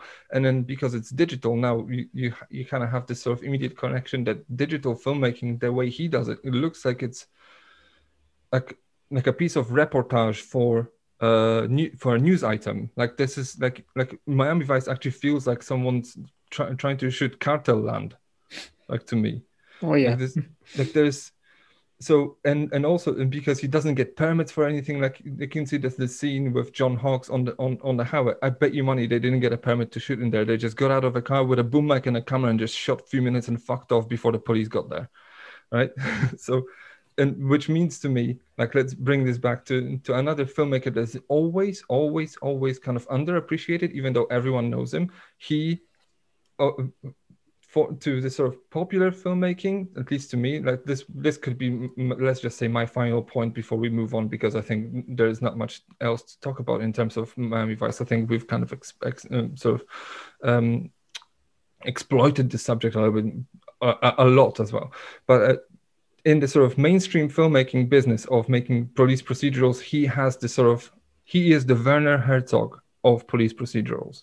Like, he's the rogue filmmaker. He made this sort of happen with digital cameras. He just makes it look like it's a film that was kind of just made while no one's looking. Like, it's amazing almost. Like, and he deserves the credit for it. And it's our job now to connect these dots. And then, because we watch shitloads of films, it's our job now to say, look at this guy. He made a film in 2006, and then it kind of just, you can see it connects in score to other things. It connects through filmmaking and directing and whatever, and it can name drop these things from the past and say, this is why it's worth your time. But yeah, that's my point. He's the Werner Herzog of police procedurals. Yeah, you said earlier, like, I just, not to create a final question here, but I think it's really important to ask. Out of everybody here, does anyone actually think this film is a failure? Would you consider this, Jack, about everything we've spoke about? No. Do you think it's a failure? Not against, like, not on reception, but as an entity. Do you think it fails anything? Do you think it's a failure? I think on paper, yeah, it would be a failure on paper. But going through it, experiencing it, seeing it, that's a hard argument. Yeah. Because I agree. I'm go on, Nick. Go on. Sorry. Go on. No, yeah, I agree. It's meant to be a reboot of a TV show, something that probably gathers on nostalgia, but it really doesn't. The characters don't feel like what they were in the 80s. So on that point, it is a failure. And I still believe most of the criticism it got at the time is fair. I was reading some of the reviews from the era. It's very fair, especially the cinematography. Now we accept it as style. That's cool. It's very cool style. But at the time, it probably looks even worse, especially if you watch it on a DVD. I cannot even imagine the quality on that. Yeah, it's bad. So, I feel like I've come really nice full circle here, because I agree with Kevin. Like, on paper, if you set out to make the film that Michael Mann wanted, I think it failed at that. But in the same breath, like Jakob has said earlier, I like that failure. I like that it has that scar. I like that it has bruises. It has a life. Like it's perhaps not the thing that was really envisioned, but as an entity, it's quite compelling. I think it serves its purpose wonderfully. But as I go back to the beginning, like it might be my it might be my second favorite Michael Mann film, but I just don't think in Michael Mann's filmography it touches. I think it's about middle ground for me, but I don't think it's not a failure. There's films that have come out with far bigger plots, far bigger budgets that have failed on a monumental level. I don't think this is a failure. I think it'd be hard to press to really sort of do that, but I think Kevin's right. I mean, on paper, it's not the film that was meant to be. See, on paper, yeah, exactly. I would say, well, the film has problems. Like it's undeniable, right? Yeah, yeah. So in the middle, there's bits that you just like, I don't know what's going on. Like it's weirdly edited, and you see that there's probably compromises that's been made. It's very like sometimes at some point you're like, why is she being kidnapped now? What the fuck's going on? So like it's very sort of weird in places, and it has its flaws. And also aesthetically, I can understand it. Why in 2006? Because I think it's shot in like a weird frame rate as well. Like I don't know, 30 frames a second or something. It looks like it has motion smoothing on. Yes. I think it's the shutter speed as well. They played a lot with the shutter speed. Like everything's high speed as well. Yeah. So it kind of looks like a Colombian soap opera. Oh, God. No, it just has this sort of TV aesthetic. I wouldn't go that far. I don't think. No, I'm okay. I'm being hyperbolic. Is that conscious? You think then? I think it's a stylistic point. Like he knows what he wants. He wants this sort of feel. I think he wants this to look like it's a TV documentary. Okay. Yeah. Like a made-for-TV documentary, not something like Errol Morris would have made with a 35 millimeter camera. Yeah. But something that two dudes would make for a 60-minute panorama. Wow, something like where they just shadow two people who infiltrate a gang. Right. Yeah, that's to me. This is the aesthetic that he's going for, and this is why I think if you vibe with this, if you do the legwork, like without doing the legwork, this film is a failure. If you just say it's boring, it's uninteresting, nothing happens. But if you make these few steps, it works. It fucking sings. So I think with this, we might as well just say, how about we go around the table and then do our sort of like if it's a gem or not, and then do top threes and whatever, because I think we're basically just already there. So that's just really quickly before that. I'm not trying to. Do you not think this is prime for a sequel? I would fucking love for him to be like, look, next film I'll do Miami Vice, blah blah blah. I don't know if he'd get the two cast members back. I think he'd probably get them quite easily. I don't think he'd be able to get Colin Farrell, but I think he'd decline it. But I think Jamie Foxx would do it. I think Jamie Foxx would need it. Would Michael Mann directing and writing? Or just no? I think he'd produce. I don't think he would make it, would he? I think he would produce it. I would see a Safdie Brothers sequel to Miami Vice. I would see a Peter Berg sequel or a remake. I don't know. That's a fucking good shout. That's a fucking good shout, actually. Like Peter Berg would be too much. Safdie Brothers would definitely be that good middle ground, because I feel like they're probably more so kind of like those torchbearers in terms of kind of following the path of that man set out on doing. You can be like Bad Boys for Life. Oh, God. Like John Turteltaub wannabe, then yeah. No, I on his name, I would really like to see the director of Drive do it. Not that I think that director is like God tier or anything, but I think he would be interesting. I think. Have you seen his TV show on Amazon, Carson? No, I've heard good things though. Apparently, like it's really similar, but it's very slow. Okay, I know you've seen it, Nick, haven't you? You watch all of them.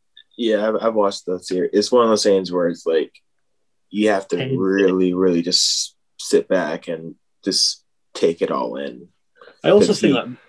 Go on, Kevin. You're good. You're good. I think with Drive, I think he's on record. Is like it's just lightning a bottle. I think it's difficult for Refn to be managed in a studio system. Well, although I think Carson, you're bang on, he'd make a good one, but I just don't think he could work with Universal. I think Peter Berg. I think he's shown so much nuance, Jacob. Like I don't really like Patriots Day because it's like, like I don't. If I have to go to cinema and wear the flag, to me it's not my experience.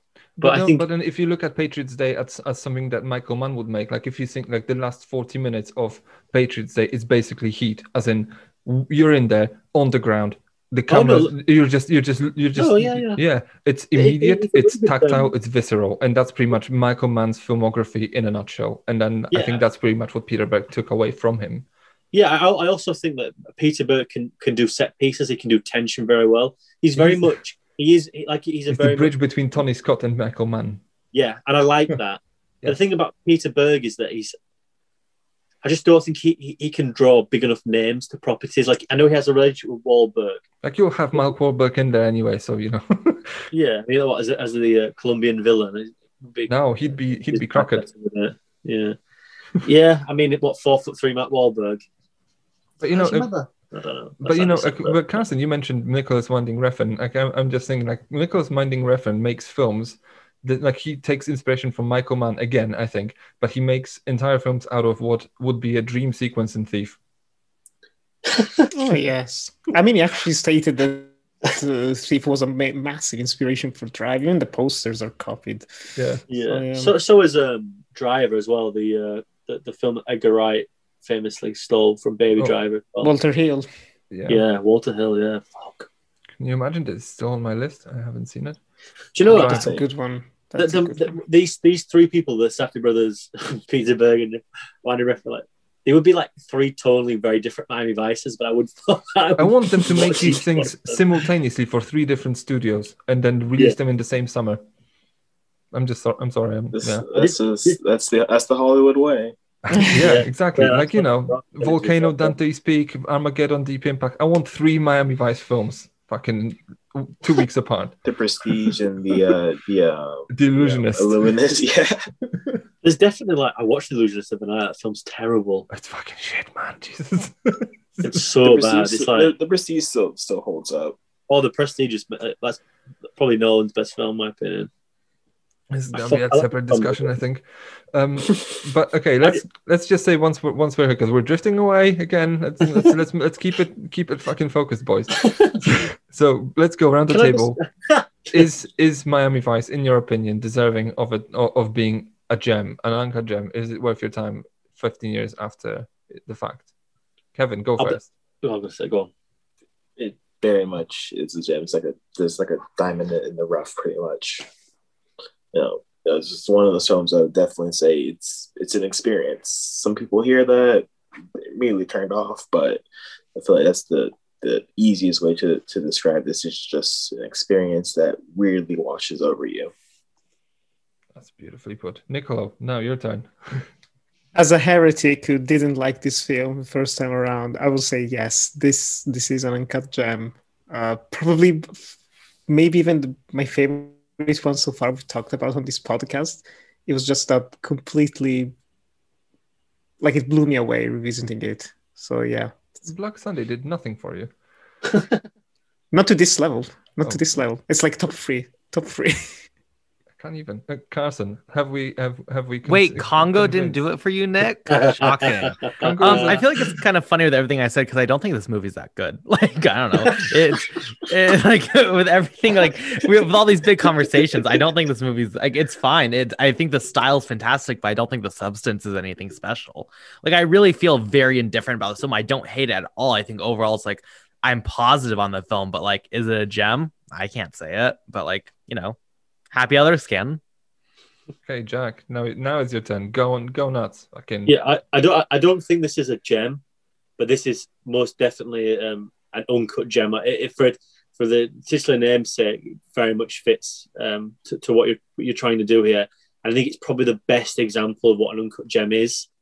And again, like Nick said, this is probably my favorite film we've discussed, even though we haven't really discussed in depth the actual film itself, because like Carson said, that there isn't really enough substance to actually discuss it in depth. There's no political indifference. There's no subtextual conversation. You could say it's influenced on war and terror. It's home video aesthetic.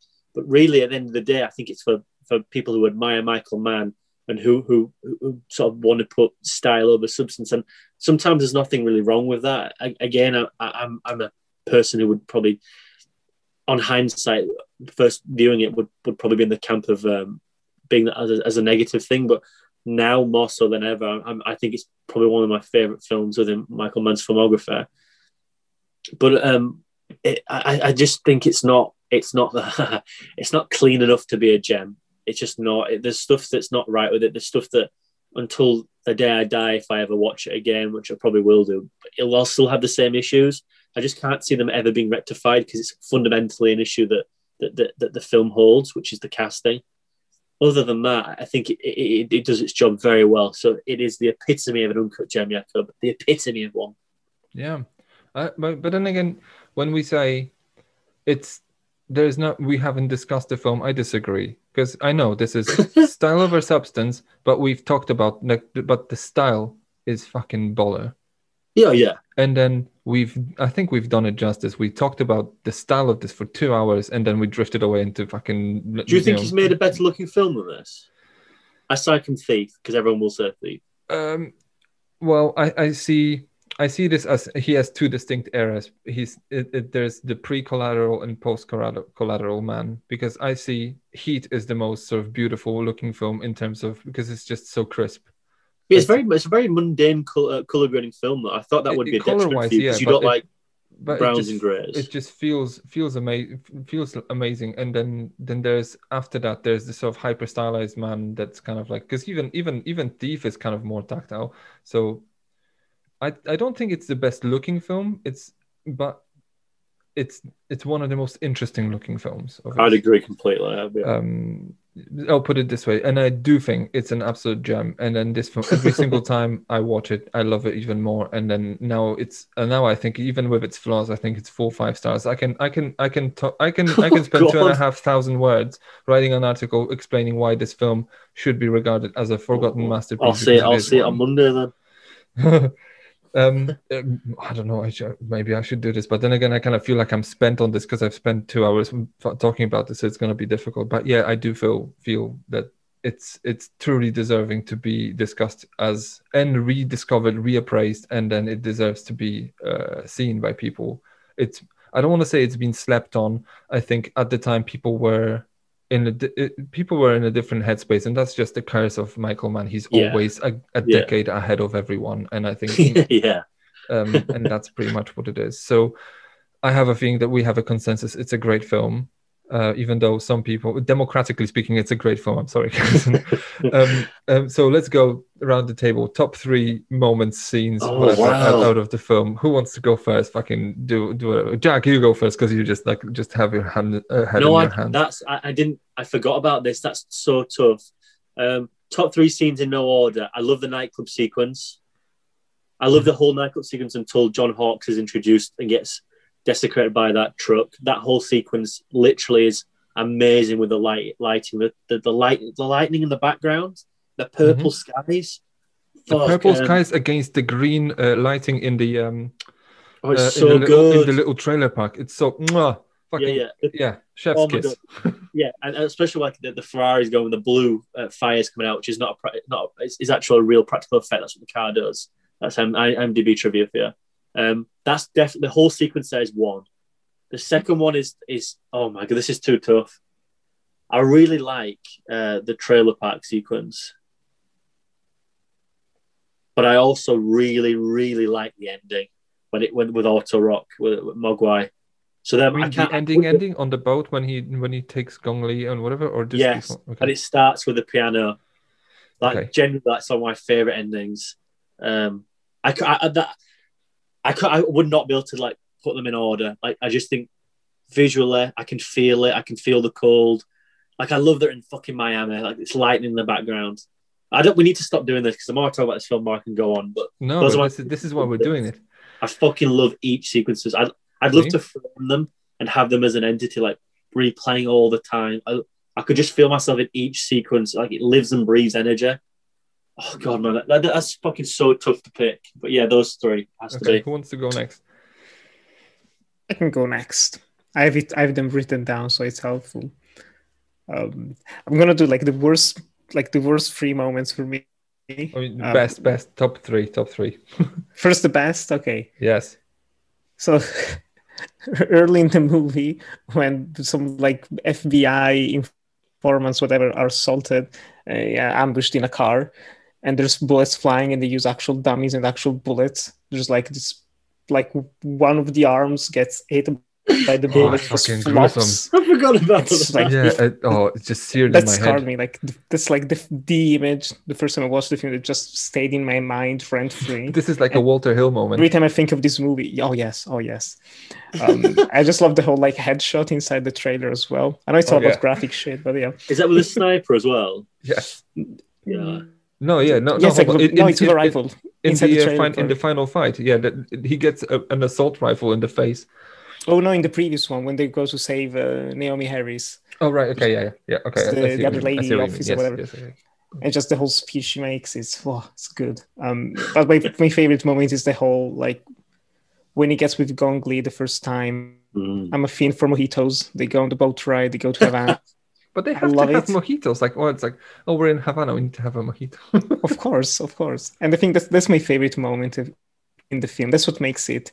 Because we haven't really talked about the emotions of this film. But again, like I love movies that don't need to explain relationships. You put those two together, those stairs, you get it. You feel it.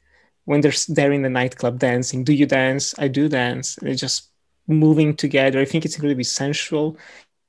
It's better than a sex scene, that dance scene, by the way. It is. It's interesting that I don't think anyone here would ever put sensual and Michael Mann in the same sentence, but you're so bang on, Nick. Like, no, because you look at Heat, that's entirely of Miami Vice. Yeah. It's definitely, like you said earlier, it's sensual. This is a movie that fucks. I might watch it again tonight. So that's fucking piqued my interest. I hope the other two have got something good to say because that's fucking decent. Okay, Nicola, is that your 3 already? The best moments, yeah. Okay, Kevin, go next because you just transitioned in there. I guess like one of Nicola's moments, the boat scene, definitely. That's just get this peak, the music, editing, all of that's just ridiculous. But I don't know how you can really top a scene like that. And then personally, I do like the director's cuts. I do like the opening scene with the bow, how it kind of steadily builds the action and kind of really sets the mood better in terms of how the overall film is, and also like the little bit that it overall adds with like character moments. Like there's a scene in the diner with Naomi Harris and Jamie Foxx. They're talking about is she safe because the bad guy just randomly sent her roses, and she's like, no, I'm good, just do your job. And that's kind of like, even though there's not a whole lot of character moments, that's one of like the few character moments you get in there and you really understand that these characters are they're good at what they do. And that's kind of always like the basis of a Michael Mann movie. And then I guess probably the final, probably definitely still say the cinematography, but that would also kind of sticks in with what I would say is also some of my bad with it as well. So that's all I got to say about it. Cool. Carson, your turn. Top 3. Yeah, no, it's funny. I forgot to do this when I was actually watching, so kind of retroactively. The ending is, and this is not in order. The ending's definitely on my list. The first moment where you're at night, and it looks incredibly shitty, actually, when they're just standing around watching, and I thought my TV was glitching. But then it cuts to the close-up shot of the car. It's that really interesting angle, and just it's so grainy, and the lights hitting at this perfect, really natural, yet like beautifully crafted sense from the street lights. Like that blew me away, and I was like, oh shit, okay, wait, hold on, maybe we're getting into this, because at first I was like, ooh, very iffy. And then my third is just kind of like multiple moments, but just the general slickness of this. And just like, I for the lack of better words, just like the sexiness of some of these scenes. It is just so cool, but even past cool, it is just so arousing. Almost, like genuinely almost though. Like this movie just has that edge to it that is so hard to find in the cinematic space, but this film does it so effortlessly. It is really, really impressive. Cool. It's not like passion though, is it? It's like it's further than that. Like it's not. It's difficult to describe it because I agree with you, Cass. Like to say it's romantic or it's arousing, it's like underwhelms or like undermines what it actually is. It's like a pure form of just passion. Like when Kevin then just said about Jamie Foxx and Naomi Harris, I forgot their scene in the shower. Like that could be so gratuitous to another director. And for Michael Mann, I wouldn't put it past him like that, not to dig at him, but that scene where they're in the shower and she's washing herself and then she washes him in the embrace and make love. It's like it sounds quite voyeuristic, but it's like it demands you to be there. Like I feel that their love so much. And you're like, guys, can I go now? Yeah, well, it's not just in the like, to be clear, it's not just like in like the sexiness or in the sex or in the that, like it bleeds into every moment of this movie almost, like way past just that. It's hard to talk about without reducing it in some way. It just I agree. Such a deep level. But see, it's like Nick said when they're dancing. It's like, do you dance? It's like when they just. I don't know. It's just like this is pretty much like, do you dance? Do you want to have sex? That's to me like that's no, the yeah, it does. But again, that slightly undermines the sequence because it's like full of like brooding passion. No, because like, they have proper passion for each other. Like there's some sexual thing going on. Yes. Colin Farrell is a devil. Yes, but no, but she also kind of likes. I want this now. Let's do this. It's built up wonderfully. Like I just. If I was there in that room, I'd get like second degree like passion off that. I'd be like, fuck, like this is amazing. Like you just want to watch them. I don't even want to watch them have sex. It's nothing like that. But I could sit there in that club, in that nightclub, and I could watch them two embrace and dance all night and go home and have like and just like really, really find happiness in the fact that like you just saw that moment happen. Mm-hmm. It sounds like I'm being sloppy or like, and they dance very well too. But it's like they just fucking fit so well. It's like watching that moment when you see two people come together at just the right time and it fits. And bear in mind, like for Hollywood antics as well. Colin Farrell's actually 11 years younger than Gong Li as well. So again, she's not 23 and he's not 48. So it's a nice sort of counter thing to Hollywood standards as well. I just thought it was wonderful to watch. I know I keep on talking, but I actually fucking love this film now we're talking about it.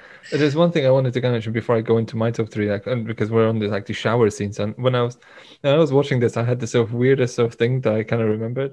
Because then you see Jamie Foxx and Naomi Harris having like the shower scene, and then there's later Colin Farrell and Gong Li have a shower scene, and you just see this. Like I was just like, this is a directorial control. Like, and this is like reminded me of Seconds by John Frankenheimer. There's a massive sequence in there where there's like 1,000 naked people, not a single nipple on screen. So, and I'm just like, this is like, you can see these two naked people just very dynamically moving in front of the camera, and you're like, not a single nipple scene. Like, this is Michael Mann's genius. Well, you know how I feel about sex scenes as well. I'm more for let's not go there now. Anyway, my top three. My top three, let's just say, in no particular order, I think. The needle drop to Linkin Park and the initial set piece. Yes. Because I didn't see the director's cut. I saw the theatrical cut. You turn this on and and it's just this neon light, the silhouette of I think a woman, or maybe it was Colin Farrell. I can't remember now. I think it was a woman. Yeah, it was the woman dancing. Yeah, and then just you're in a nightclub, and you can already feel the sort of sweaty, sort of like, dense atmosphere in there. It's just brutal, amazing. I love it. That scene where Jamie Foxx talks to the doctor about Trudy recovering, and then I have a feeling that they hired a real doctor for this, because it feels like this guy is just laying out the truth for him. Like, feels very real to me. This feels like this is like Paul Greengrass going like, you're a doctor, can you explain to this guy that his wife's not gonna live? Okay, and then the way he says, I don't like her chances, or something like this, or she might not make it. Like it feels like it's not written. It feels like it's kind of in the moment. Like they just cut a bunch of police officers in the hospital and just filmed them. It's very, very, very good. And the final thing I had in the final firefight, I mean, the whole set piece is amazing, but there's one time, I think there's two times actually, but there's one particular time when the camera's behind these two. I think they're not police officers, these are the gangsters, and they get shot, and there's blood on the lens all of a sudden. Yes, and he keeps the blood on the lens for like 10 seconds. And he's like, fucking, this happened, let's do this. Like, this is like Werner Herzog doing, like, we're fucking doing it. Like, like you can feel like Michael Mann going like, keep rolling, like, just we're doing it. Yeah, so that's an amazing scene. Do you know, often than not, Jacob, that would like slightly be like against what I would prefer. But in that sequence you're talking about, because like it's so heightened, it fucking worked wonderfully. Like when it's fake, when it's like fake plastered blood, it looks like it just takes me out the cinema because I can understand the realm of the mirror. But in that sequence, because it's aesthetically like well chosen, and it's because it's like a practical effect, like you can feel like the fucking energy off that. Like that's so an good. Interesting counterpoint for this would be like Children of Men. Yeah. But you can see this is staged and whatever. But this feels like they just it feels raw. This just raw. This happened, and then they were like, we're keeping it. So so these are my top three. Now bottom three. Who wants to go first, or do you want to go in the same order? So can't remember who went first. Jack, I think you went first. I mean, we should have done. You've just brought me on such a high. Like everyone's opinion there, I fucking love. Like no one actually had an incorrect opinion there. There's no such thing as incorrect opinion. This is why we're here. There is. Solo's amazing. Yeah, there definitely is. Yeah. Stop. Yeah, come on, stop. Well, I'll say this. I don't think the chemistry is there for the main performances. I don't think Colin Farrell and Jamie Foxx are really chemistry driven. I don't think we have enough scenes with the actual police party as understanding them as a collective, which would then solidify the ending a little bit more for me. And thirdly, I'm just really upset that we didn't get a sequel. I would really have loved to have seen these people in Miami during the summer, really explored a different era, like maybe 3-4 years afterwards with the fashion, the culture. I just think it just brewed so much to go back into that era, like in the actual summer season of Miami, Florida. And that's nitpicking, but the first two I can live with. But I do often think, what if? I really do. Nicola, I hope that answered. That's fine. If you want like a sequel of everyone having like summer in Florida, everyone has like armpit stains. No, but it's like it's like 45 degrees. What would be really interesting because this movie's so dark, and if you made that movie so like in the light, in the bright sun, like that would be a nice like. It's dark, but it's not. It's neon washed. Well, sure, but you know what I mean. Yeah, it's like what Nick said. It's like it'd be Bad Boys for life. Like there's definitely like a camaraderie appeal of that film. Like I must admit, when like they do the scanning of Miami and they do the crane shots and the drone shots, there is sort of like wow, it's such an interesting place, but it is such like a vibrant, populous city. Like I just think that I don't want them to go like on the beach like in like fucking speedos and stuff like that. I just think that there's definitely like we like Carson said, it's a very dark, gritty, raw approach to Miami. But I think when we look at a film in the sweltering heat and the ramifications of that, like drips of sweat, I think that it could be a really nice companion piece to see them in two very different scenarios. I mean, that's just me being a fucking purist, but I really would have loved to have seen where they did. Like, but see, just like, what if it came out now, like to see them? Like, it'd just be Bad Boys, but to see it in like, also the sequel would have to be a period piece. It would have to be like, probably. But see, the reason, like you mentioned, it's like you don't like the chemistry and whatever. If they had chemistry, like if they act like this is pretty much like maybe a blessing in disguise, as in. If they had chemistry on set, this would be like, this is just Lethal Weapon. This is like Bad Boys. No, I don't want them to fucking like take care of each other's kids. I just think that I suppose actually my second negative would improve the first, where if we had more, because the only sequence you really get is when they go to meet Eddie Marsan's character, which I think is a director's cut. When Naomi Harris like just comes out, it's like, in the theatrical as well. Yeah, it's like she just annihilates him. That when they're eating like breakfast round there, like, that's the only sequence where I'm there. That's in the theatrical, yes. Yeah, that's the only sequence I'm like these people like. I think it's friends, longer like, in directors. Yeah, because she threatens to throw him out the window, but like she's a one possessed there. Like she has the camaraderie, the tension of the lead two actors, and at that point put together, and I'm like, I want to see more of that. And the film just doesn't really want to. Maybe because it's 2 hours 12. It's not a short film. Let's be honest. But I just think there's no camaraderie in the sequences. But I think that would improve my initial point. So really, I've only got one negative, and it's just not enough camaraderie. Whereas I just want them to see them. I don't want to see them like fucking like look after each other's kids or grow like cut each other's lawns. But I just want to see more like dependable on each other, like a team thing. Which not to like make that sound like an immature thing, but I just wanted the scene to be, passion for each other, because the fact that the film is full of passion for singularities and individuals, whereas them two together, they just feel like they're rivals. But I suppose to your point earlier in the podcast, I don't think I've got much room, but I do. Again, my other point sort of just redundant, but I would like to see it like 2009, something like that, a few years after. Fair enough. Okie dokie. Let's move on with the bottom three, because we're kind of just drifting away again. Nick, fuck you. No. It's just like, okay, well, we're trying to close the discussion, and we're like, yeah, we're still talking about MFS because it's amazing. I can't help it. I apologize. No, don't apologize. But I think we're gonna hit another 3 hours. Oh well. Anyway, Nicolo, you go next. Yes. Bottom three. So number one, like Jack said, pretty much whenever Farrell and Fox interact. I mean, if you look at the poster, look at the promotional material, they're bored in that. They don't look cool. They look like they want to hang out with each other. They're always looking the other way. It's ridiculous. The second moment, once again in this podcast, John Hawkes dies after being introduced. It happened in Congo, and it happened here. It's becoming a constant. And I'm just like, he's so good. Why can't he have just give him bigger roles. He's good in Eastbound and Down. You should watch him in that. He's great in Deadwood. I love Deadwood. And finally, Winter's Bone. Is he Winter's Bone? Yeah, he plays a farm. Yeah. And lastly, this is only a theatrical cut problem, but they don't play In the Air Tonight during the climax, leading up to the shootout, which is blasphemy. Like I watched the director's cut, but it's true because I'm just like I watched the director's cut years ago, and I remember being like, "Well, that's a good way to build up to the climax." Mm-hmm. And then I watched it yesterday. I was like, "But when's the song gonna kick in?" No, but when's it gonna kick in? And they just start shooting. It's like, is this like a Mandela effect? It's never happened. Instead, no, it's only the director's cut. So, yeah. Fair enough. Kevin, now your turn. Let's go. All right. First one, say just cheesy dialogue, just typical. Man's not really much of a writer.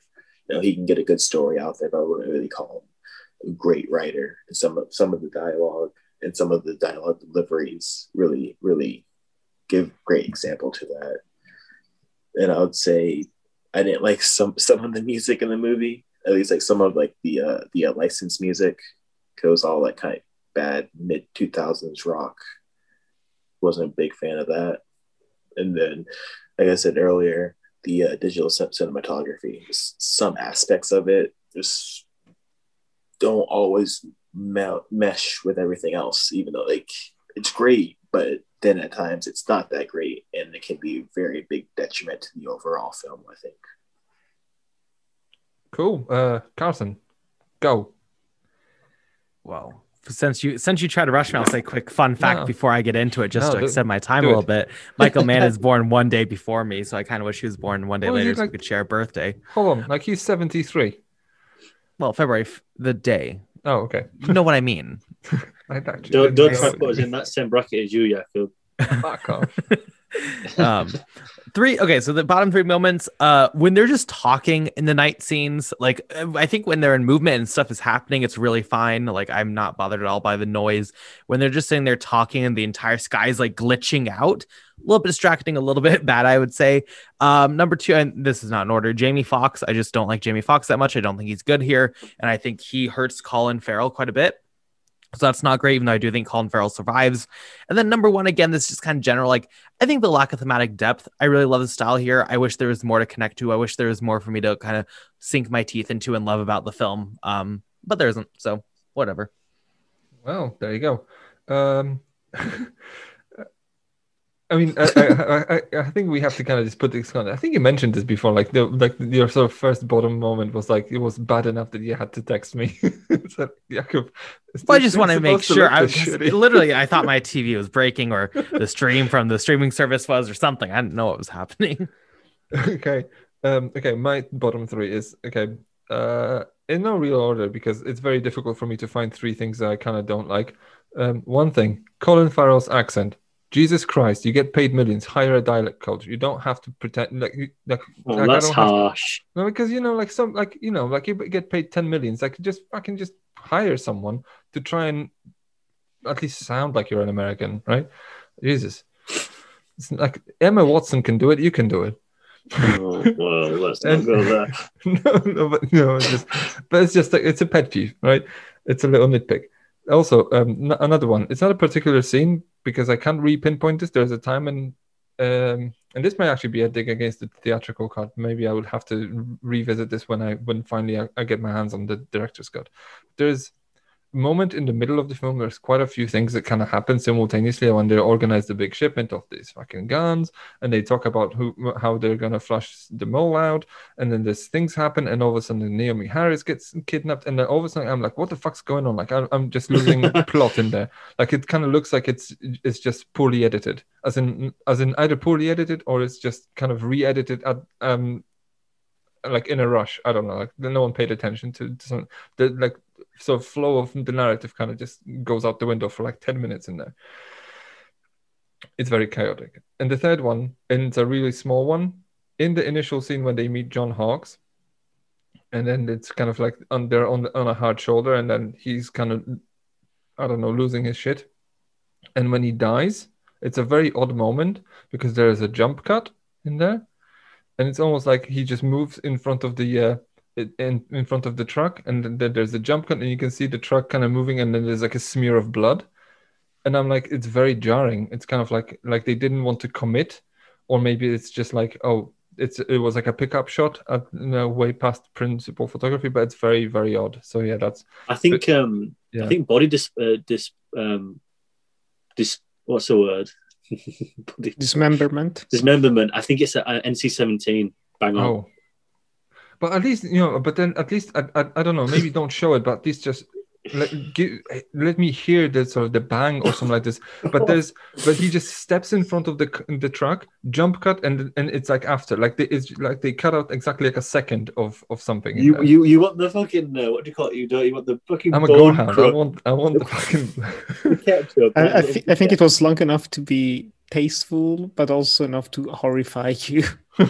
No, it's just a bit jarring, but it's not like, oh, it's a deal breaker for me because it's a 5-star movie. Like, come on, like, but yeah, I find the Colin Farrell thing very interesting because I didn't, with the accent, should I say, I didn't think that ever bothered me in this film. Maybe because I'm more. It's not that it bothers me, but it's kind of like I can hear him with his Irish twang, like potato, and I'm like, no, it's just wow. Wow. It's full on Conan O'Brien right there. This is how he sounds in my head. I think it comes off super. Oh my god! It does come off really strong whenever he shouts. That's only when it bothers me. Like in the climax, he's shouting. It's like, wow. It's hard to hide. It's really hard to hide. Like, I don't know. Like maybe he's one of those that he's like, but then. For some reason, it kind of applaud that he always keeps this accent on, and he kind of gets roles that he gets. Like people like Sharlto Copley, they cannot hide their accent, and they just get pigeonholed in certain roles. So but hey, anyway. So I think this is it. I think we've done this film justice. Miami Vice is what it is, and in my opinion, it's a masterpiece. And so, in most of our opinions, I think it's very well deserving of the of being called a gem. Even I think Carson doesn't even want to admit that he's warmed up to it enough to put it on his shelf. No, definitely haven't. For sure haven't. It's gonna happen because you two cannot have different opinions. So it's just how the universe works. I'm sorry. Like, maybe I'll decrease my opinion. Maybe I'll. I mean, apparently everyone on here was like, "Oh, I didn't like it at first. Then I rewatched it and I liked it. So maybe on the rewatch I'll like it." I'm following the narrative still. I'm still following it. I guess I'm the only one who just watched it initially and just always enjoyed it. Yeah. So I guess we can't all be on your level of enlightenment. Hats off to Kevin. Kevin saw the light on the first go, and then I was at the right crust or crust, whatever the right word should be. I mean, it took me a decade, Carson. So good luck. So let's revisit this in 10 years. Kevin's gonna be like, I don't know. This will be like the fucking taxi driver for Jack. They won't let you call in from the retirement home, probably. We'll have to figure out some way around it. Well, anyway. So I think that's it. So Miami Vice is available to rent and buy from all the usual suspects. Available to stream on Stars in the UK, apparently. But I actually bought it on... Just buy it. I bought it. But it's also in Italy. It's on Netflix, isn't it? Netflix and Prime for some reason. Yeah. But that's the theatrical cut. Weirdly enough, the director's cut seems to be only available in the US. I don't understand that either. Considering Black Cat, Weird. do you know that it came out in the UK and the US and it made so little money that it went direct to DVD in Australia. Like, it's interesting. Like, the UK is quite a big audience for him. I just don't understand why we've never received that director's cut. I remember. The Black Cat director's cut. I mean, it played on TV here, like I think, once, and that was about it. Yes, it got removed as well. Played it. Yeah, there is someone on. It really improved the film. So the film is available in the theatrical cut pretty much everywhere outside the US, and then director's cut in the US. Interestingly, it's very has a physical release, but the DVD and the Blu-ray release, I think it's one of the sort of oldest Blu-ray releases out there. So it's either severely out of print, and then I don't think the master is good. So I'm hoping that this is going to receive the treatment that Heat received, as in a brand new remastered and a sort of like director's cut release on 4K and Blu-ray every now and then. I don't know. So, I have it. I have the director's cut on Blu-ray. Good. But then in the UK they may actually follow this up then. Because I don't know, it's very odd that it's almost impossible to kind of just get your hands on outside of the US. It's very, very odd. I will say as well, like, considering that, like, Arrow, please get on this. I'm just going to say that, considering The Thief was an Arrow video and William Friedkin's had a few of Live and Die in LA, it would seem very apt for Arrow to do Universal. Well, they have worked with Crimson Peak as well with Guillermo del Toro, so it's not like it's out of the question. Maybe a fucking good master though. Mm-hmm. And plus, Man would probably sign it off, but I think it would be preferable for many for it to be a Criterion. Well, I don't know. I don't. It doesn't look like something. It's an Arrow video to me. Like this fits in Arrow's. The purist. No. It's just it looks like something that Criterion wouldn't be a fan of. I can see this right next to the Criterion collection. I can as well. I can see that. Okay. And then they'll probably release both the director's and the theatrical cut on one day. Wait till the day. Oh my god, that's amazing. Anyway, so let's just hope this happens, because I'm a strong believer in physical media being still a thing. I still champion physical media whenever I can. So What do you think comes next, Jacob? True Lies Blu-ray? Or Jim Cameron would have to have his family kidnapped to find if I can do it, because Well, he owns the rights, doesn't he? He owns the masters. He says apparently that like the masters are finished and he needs to kind of just sign off on them, which I kind of feel like this is bullshit. But now this is owned by Fox now, which is owned by Disney. So Disney has a thing against physical media, so I'm not even sure there's gonna be a remastering of anything. They'll just put it on Disney Star or whatever the fuck. Well, Disney Stars has a 4K resolution of Unbreakable, but doesn't exist anywhere else. So it's just upscaled. Well, this was supposed to be a physical release, and then they didn't. So This is it for this episode of the Uncut Gems podcast. So where can we all find you on social media? Kevin? You can find me on Letterboxd at CoolKidKevin or Twitter at CKKevin24. Nicolo? You can follow me on Twitter at Nikigro97 and on Letterboxd at Nicolo Grasso, and you can watch my short films and videos on YouTube and Vimeo at Enjoy the Movies. Cool. Jack? You can find me on both Letterboxd and Twitter with the username at JackLukeSharp. And Carson? You can find me on Twitter at BP_movie reviews or on Letterboxd, just Carson Tamar. Cool. And you can find me at Talk About Film on Twitter. You can also read all our stuff on Clapper at www.clapperltd.co.uk. You can also read my stuff on flashonfilm.com if you so choose. And then, you can also follow the show on Twitter and on Instagram at UncutGemsPod. So make sure to follow, like, and retweet our stuff because it helps. Also, remember, there's going to be a Twitter giveaway, giving away a copy of the Cannonball Run. So stay tuned for this. If you want to get in touch with us, you can also send us an email at uncutgemspod@gmail.com. So if you want to sound off about Miami Vice or any other thing we've covered, or literally just anything else, this is how you do it. So you can also support the show at ko-fi.com. That's ko/fi.com/uncutgemspod and help us keep the lights on with a one-off donation. And you can also, if you want to receive more content from us at Clapper, you can also think about joining our brand new Patreon channel over at patreon.com/clapperltd. That's patreon.com/clapperltd. So be sure to tune in next week when we will be we'll be talking about, what are we talking about?